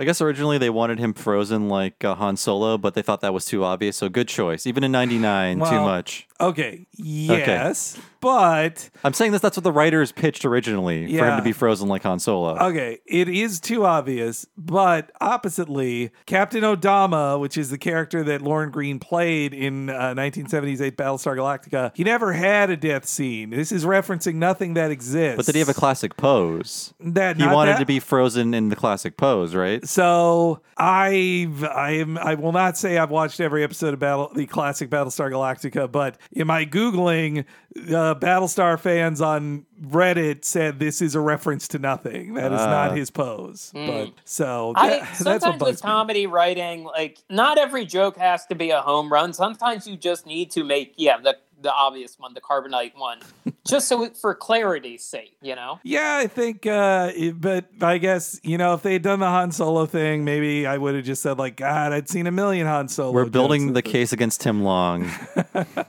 Look, I like Tim Long. He's written good stuff. I don't want to be mean, but I probably came at this from the angle of he was mean to Bongo Comics, and I like them. This is my favorite segment of it. I love seeing Lucy Lawless fly away because apparently in real life, Lucy Lawless can fly. I'm not Xena. That's a funny gag, yeah. And that she defeats him by defeating his collectoriness of pointing out that by taking his dual lightsaber out of the box, it now is no longer mint, and that shock destroys him. I like that. Though this joke about lightsabers couldn't possibly imagine the incredible $200+ experience of building your own lightsaber in Batuu at the galaxy's edge.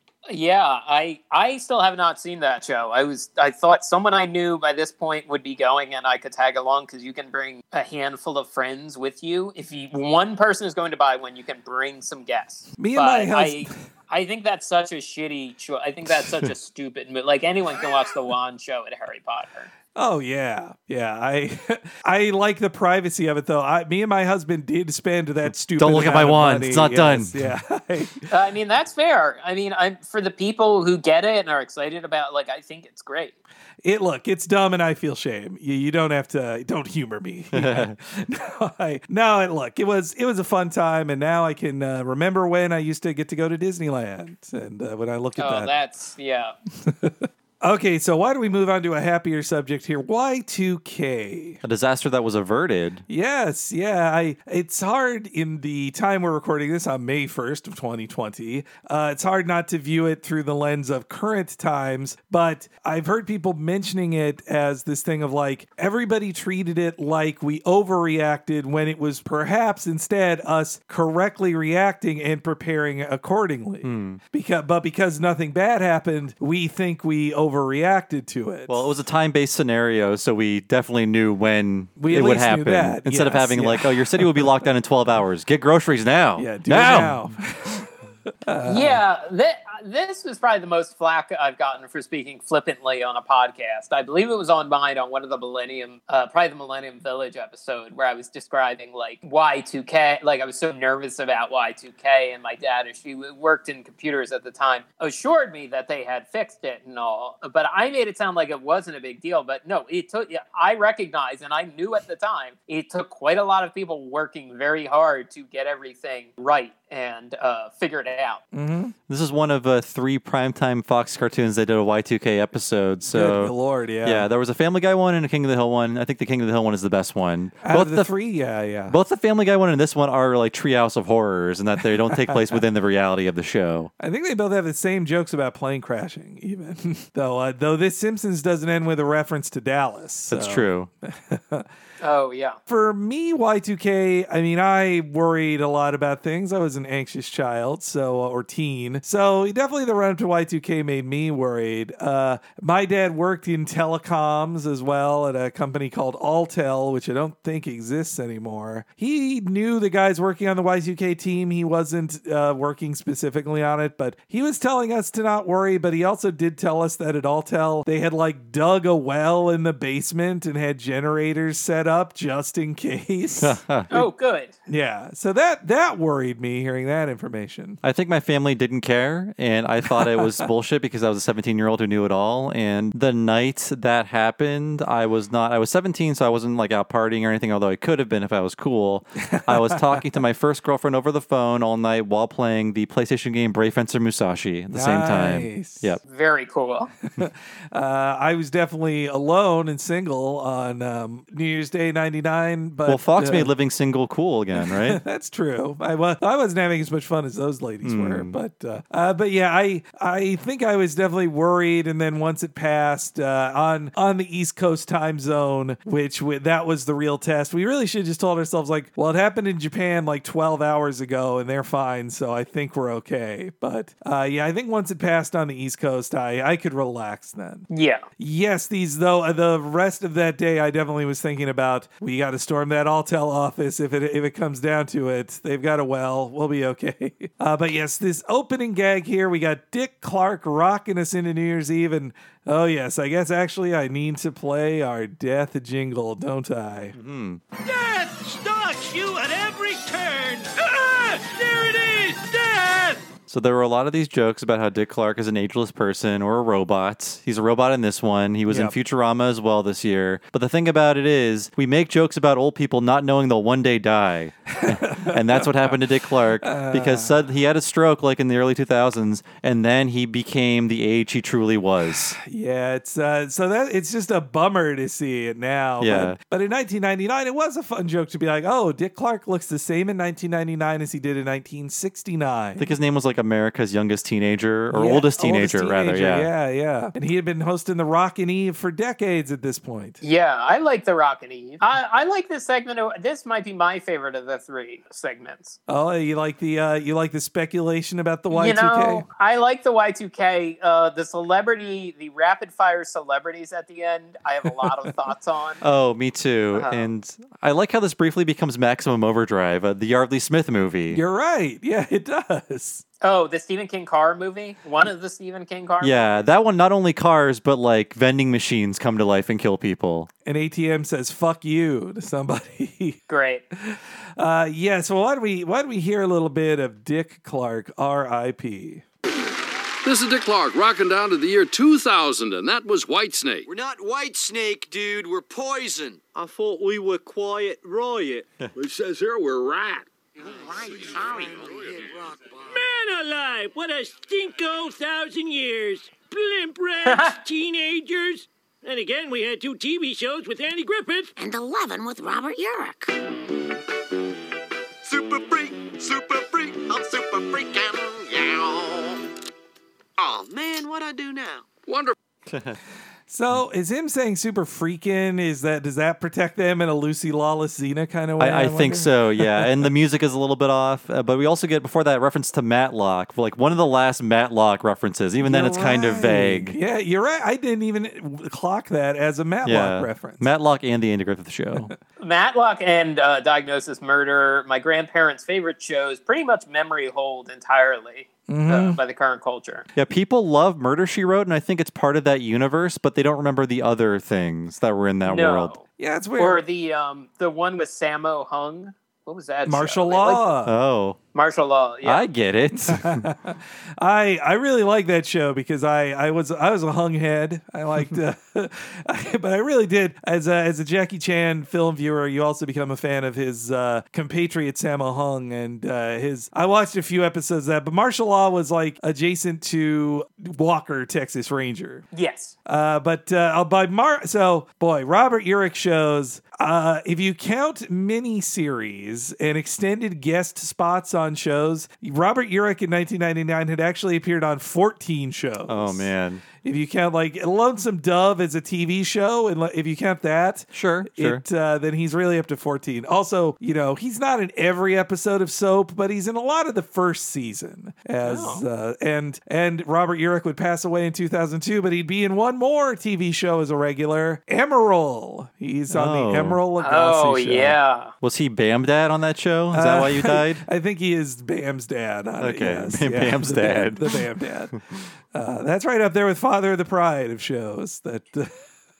Yeah, I wonder how Emerald. I mean, I remember watching it. We were a big fan of Emerald, and certainly Emerald had multiple restaurants at the Universal Orlando Resort, both of which were closed at this point. I'm going to go ahead and guess he had a 20-year lease because that's about when they all shut down. That makes sense. Yeah, but they're just like Matt Besser with that long lease there. Oh, sure. Sorry, that's a very inside joke. I think Emerald a little better with his LLC's finances.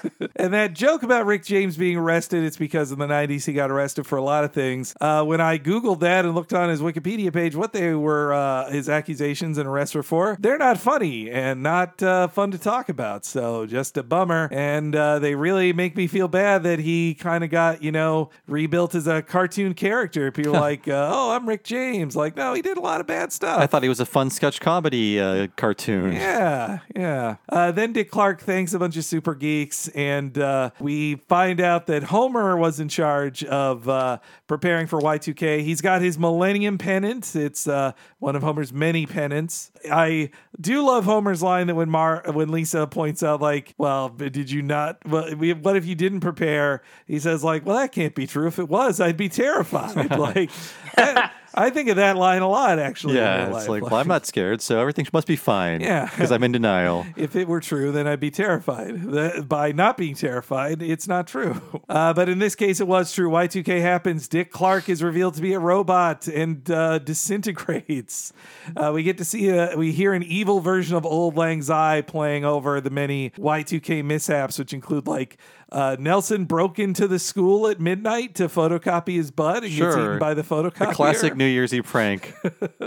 Yeah. And the spinning restaurant happens, which spins off into space, which same one appeared in the previous episode about the Food Critic. And then we got some very pre-9/11 jokes about planes a-crashin'.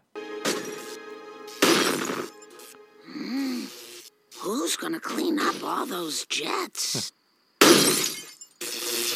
There goes the clothesline. Well, those ivory tower eggheads have screwed us again. Let's just have some milk and go to bed. Oh, hey, this milk's broken. It's got a computer chip in it. Everything does. It's a very Simpsons touch that the planes are falling out of the sky completely intact. Yes, yeah. That just drops straight down instead of again, it's one of those jokes that after 9/11, you know what plane crashes actually look like, and it's you can't imagine this joke anymore. It is prescient. Everything pretty much does have a computer chip in it now, or at least a QR code. And I do love that line about ivory tower eggheads have screwed us again. I feel like that's a very funny running segment of The Simpsons is talking about getting screwed by the elites. But looking back, there's a very funny friction of didn't a lot of you go to Harvard? Yes. And very quickly become very wealthy from this show? Yeah. They are the ivory tower eggheads Homer hates from a certain point of view. Yeah. That's a good point. Yeah. Also, I think it's funny that Homer takes of all the things to hate, he hates the eggheads, not. And also, he's the one who failed. This is all Homer that doomed the world here. Yeah, at least at this point, the criticism of the elites have morphed. We're a little more mask off in 2020 of pedophiles. We're talking about rich billionaire pedophiles. Yes, yeah, we can be more direct now about that. Yeah. So then we cut to Lovejoy. He's giving everybody a pronouncement of the end times. I love that he's like, yeah, this is the end times. Finally, I can give my end time speech. It's though as plotting goes, it's weird that the first and last segment both have extended scenes in the church with Lovejoy. Oh, you're right. And Ned is a part of it too. But I don't think I've ever seen a beetle boot in the wild either. I haven't either. But this is the premonition of Ned's Beatle obsession. That he has a secret Beatles room. I forgot that secret Beatles room he has. It's Homer does a joke about Michael Jackson owning all their music in that scene, as I recall now. Yeah. The church scene ends with Wiggum telling everybody it's time to go a-lootin', which Homer excitedly runs off to do, including getting some stuff for Marge. And then we get the Planet of the Apes music, which we just heard on the last one Jason was on. That's right. That's right. Which, again, is a nice reminder that Disney owns the Planet of the Apes, among the many things they own. Homer seems to forget that all the appliances are coming to life when he goes out to buy Marge an appliance or loot her an appliance. Still very strange. The second time I've had to hunt out a specific Simpsons episode, and I have to go to Disney Plus. Still very odd. I broke out my DVDs for this. I actually I think the DVDs might be going out of print soon. I don't know. I could be wrong, but they're fetching a high price on Amazon. New copies. They're going for retail price now when they used to be $12. Get these out of here. My conspiracy theory is that I think Disney wants them to go out of print to release their own, maybe with changed or expanded, perhaps extras. But the old DVDs, they're running out. What a world. Marge gets a lady shick, which Lady Remington, which buzzes her neck and almost kills her. And the world is seemingly at an end. And Homer has in this scene of him correcting Lisa. I love this. It has the spirit of people who reply with the same joke you just tweeted in a Twitter joke. Well, look at the wonders of the computer age now. Wonders, Lisa, or blunders? I think that was implied by what I said. Implied, Lisa, or implode? Mom, make him stop. Oh no, Krusty! My pacemaker, it's stuck on Hummingbird. Nectar, I need to drink my weight in nectar. Krusty! Hey, a note. You have been selected for Operation Exodus. They're evacuating the Earth. We're saved. Thank you, sweet clown. In death, you saved us all. I'm not dead. I can still hear his voice on the wind. I think Krusty was going to be put on the other rocket, though. I think you're right. When they tried to present Krusty's letter in the next scene, they should have been like, oh, no, you're on the wrong rocket. The hummingbird heart thing, that's pretty funny, too. But I just love Homer's useless additions to Lisa's statement. You're right. That is when you make a joke on Twitter and someone replies with a lesser version of the same joke. Yes, yeah. Which I have to remind myself sometimes to be like, you know what? Am I restating this person's joke in a reply? And if if that is what I'm doing, I hit discard and delete that tweet. But yes, the Krusty, we were talking about the elite earlier. It seems that Krusty is in the club that gets invited to like the David Geffen yacht. Except the yacht off of space. So on the commentary, all right, a lot of previous guest stars are in the lineup of the people who were on the good rocket. And that includes, or they just reused some old designs they had from before. We don't actually hear anybody talk on the good rocket. But I would say, all right, let's talk about the occupants of these rockets, both of them here. Mel Gibson, Mark McGuire, Bill Gates, they should not be on the good rocket. No. Yeah. And Spike Lee should not be on the bad rocket. Yeah, I find weird. I guess it's because he was outspoken for all of these white writers. I guess. On the commentary, Ron Hauge even points out, like, I disagree with that. It shouldn't be. It shouldn't be Spike Lee there. I mean, I think Mel Gibson and Bill Gates is running this rocket. He's not invited on the rocket. Yeah, he's driving it. Yeah. So what do you need a baseball player like Mark McGuire for in this new planet? Like, was he in the previous episode? We're recording these out of order. He's on the Ritalin episode. Yeah. Very timely reference in the late 90s.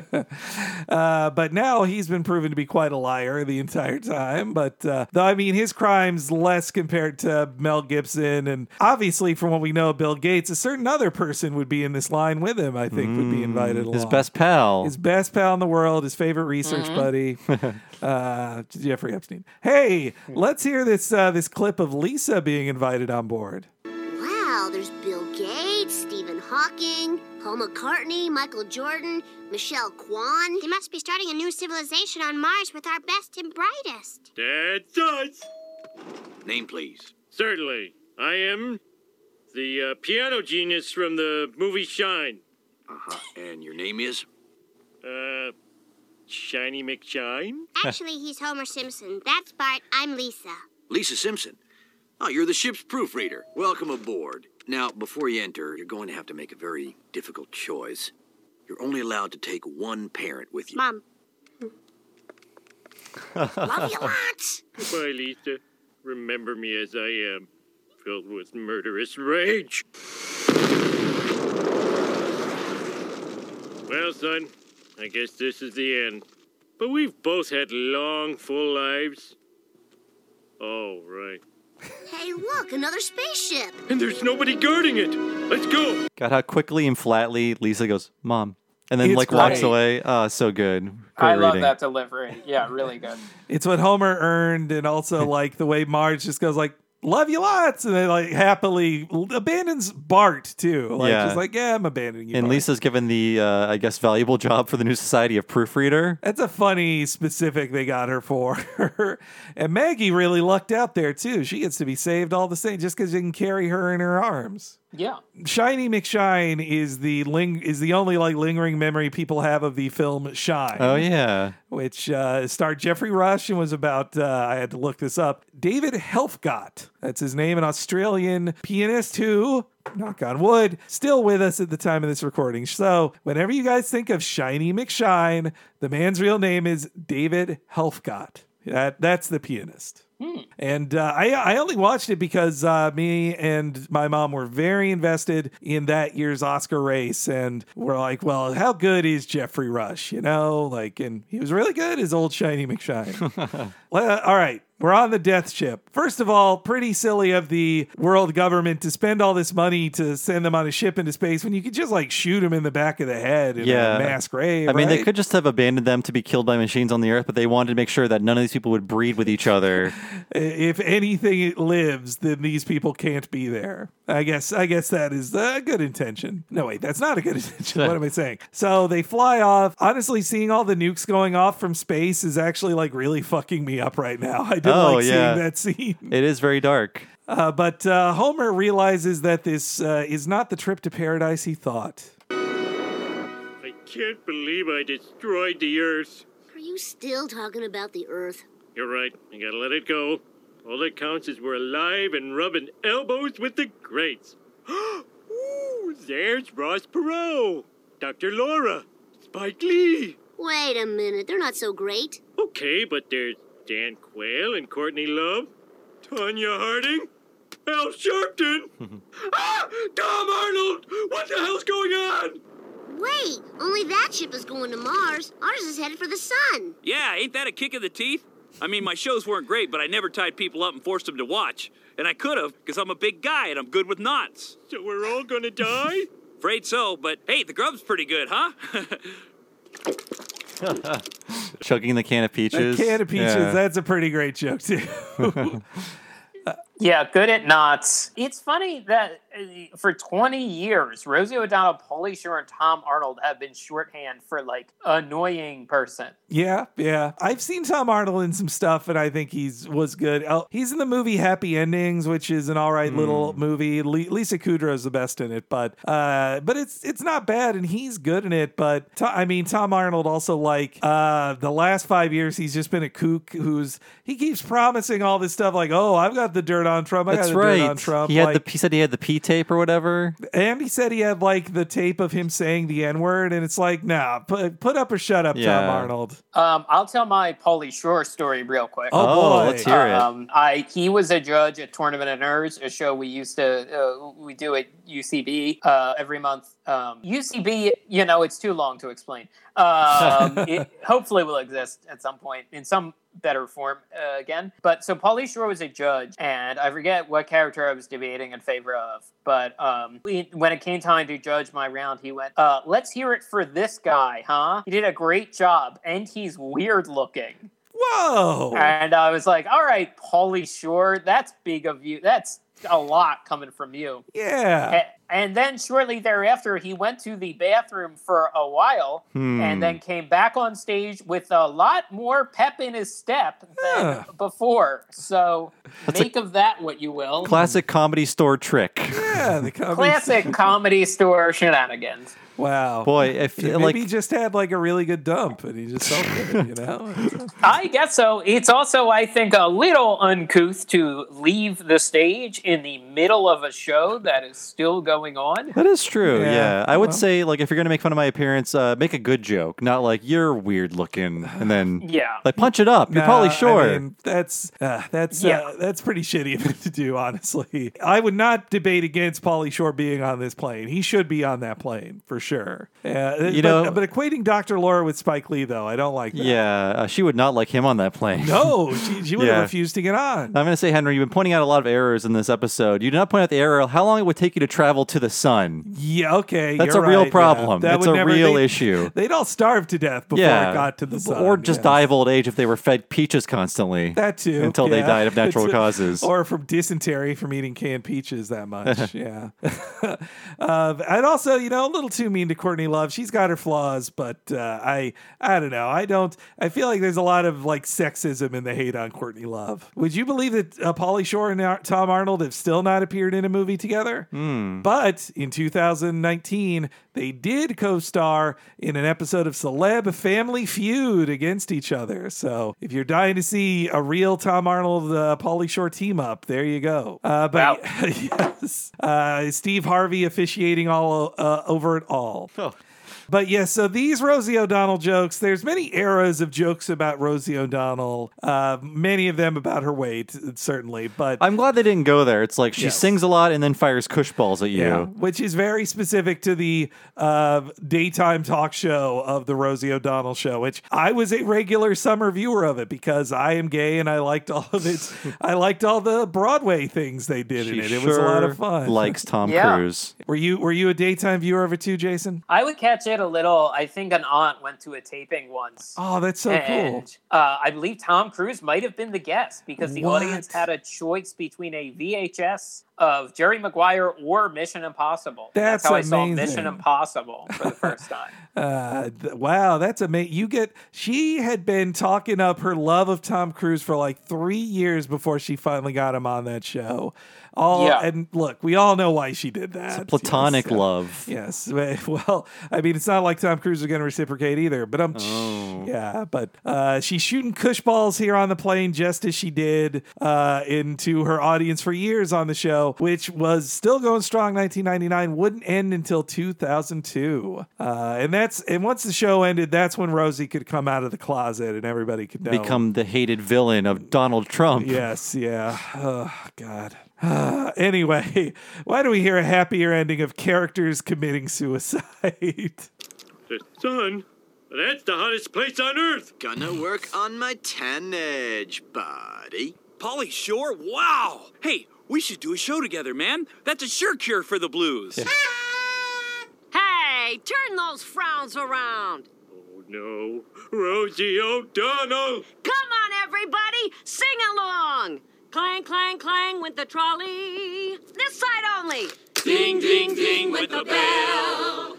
Zing, zing, zing with my heartstrings. For the moment I saw him, I fell. Clang, clang, clang with the trolley. Don't worry, Dad. We'll be dead in 5 minutes. Not fast enough.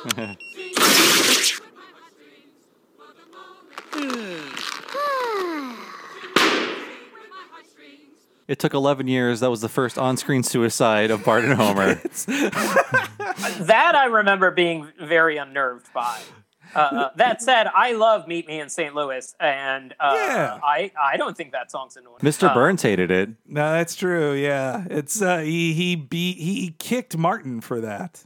You know what, though? Ron Hauge wrote that sketch or that segment. He was a Ren and Stimpy writer. So many Ren and Stimpys end with them killing themselves or dying. That is true. Yes. Wow. Yeah. That's a good point. I just watched there's this Martin Scorsese 3-part history of film that goes up to like the 1950s or 60s.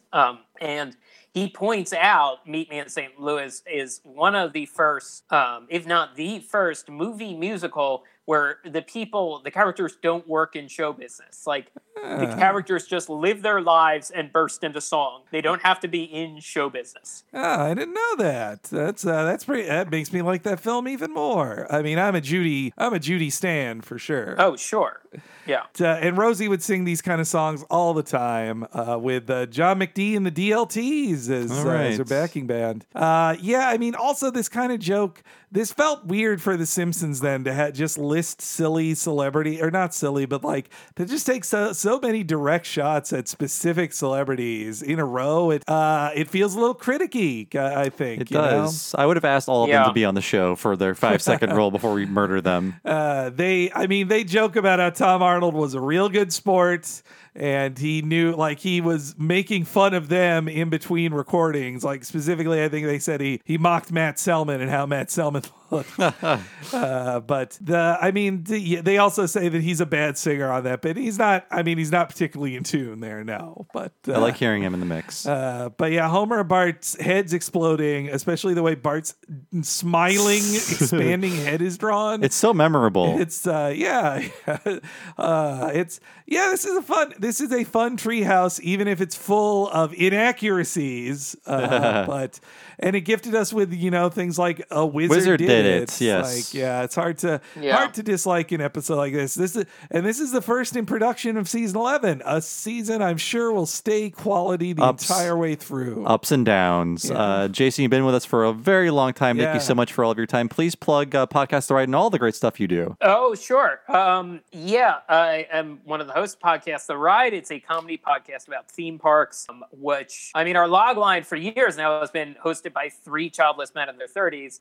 Scott went and had a child in the last couple weeks. You have to let him go now. Yeah, we're working on, I believe we have settled on for now, 2 childless men in their 30s and 1 child full man. We're 3 men in their 30s of assorted levels of childedness. There's no celibacy vow yet on the podcast.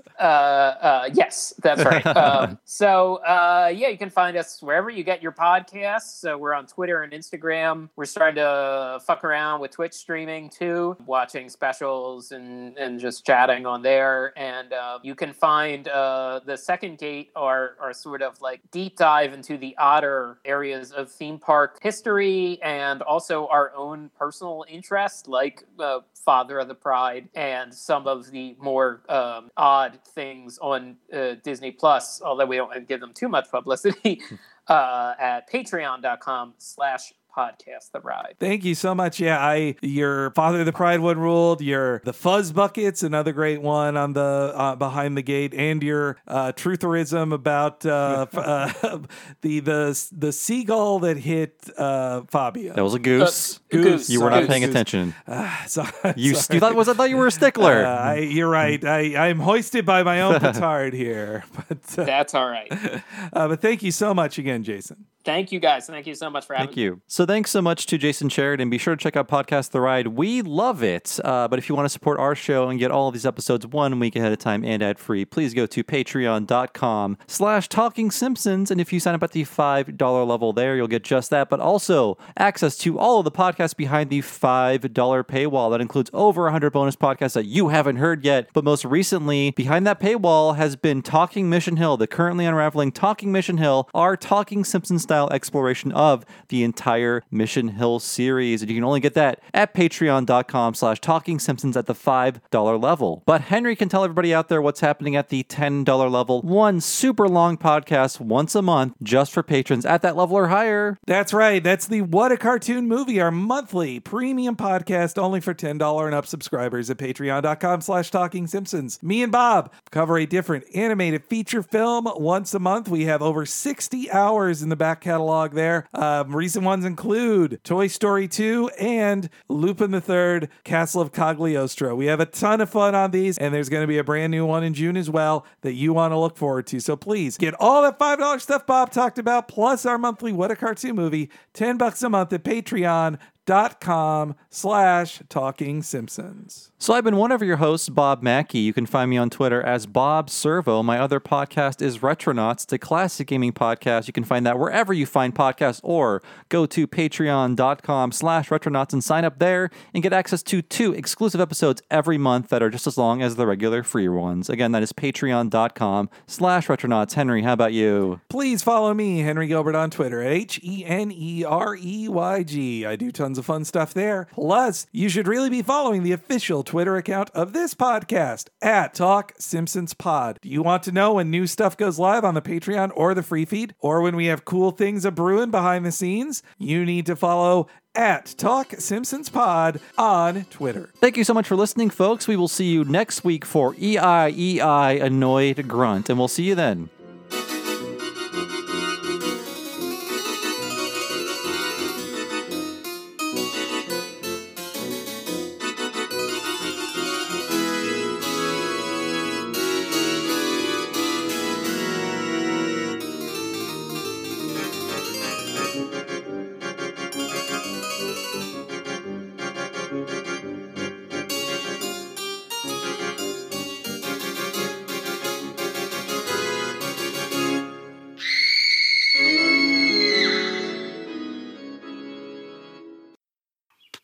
And that's the end of that chapter.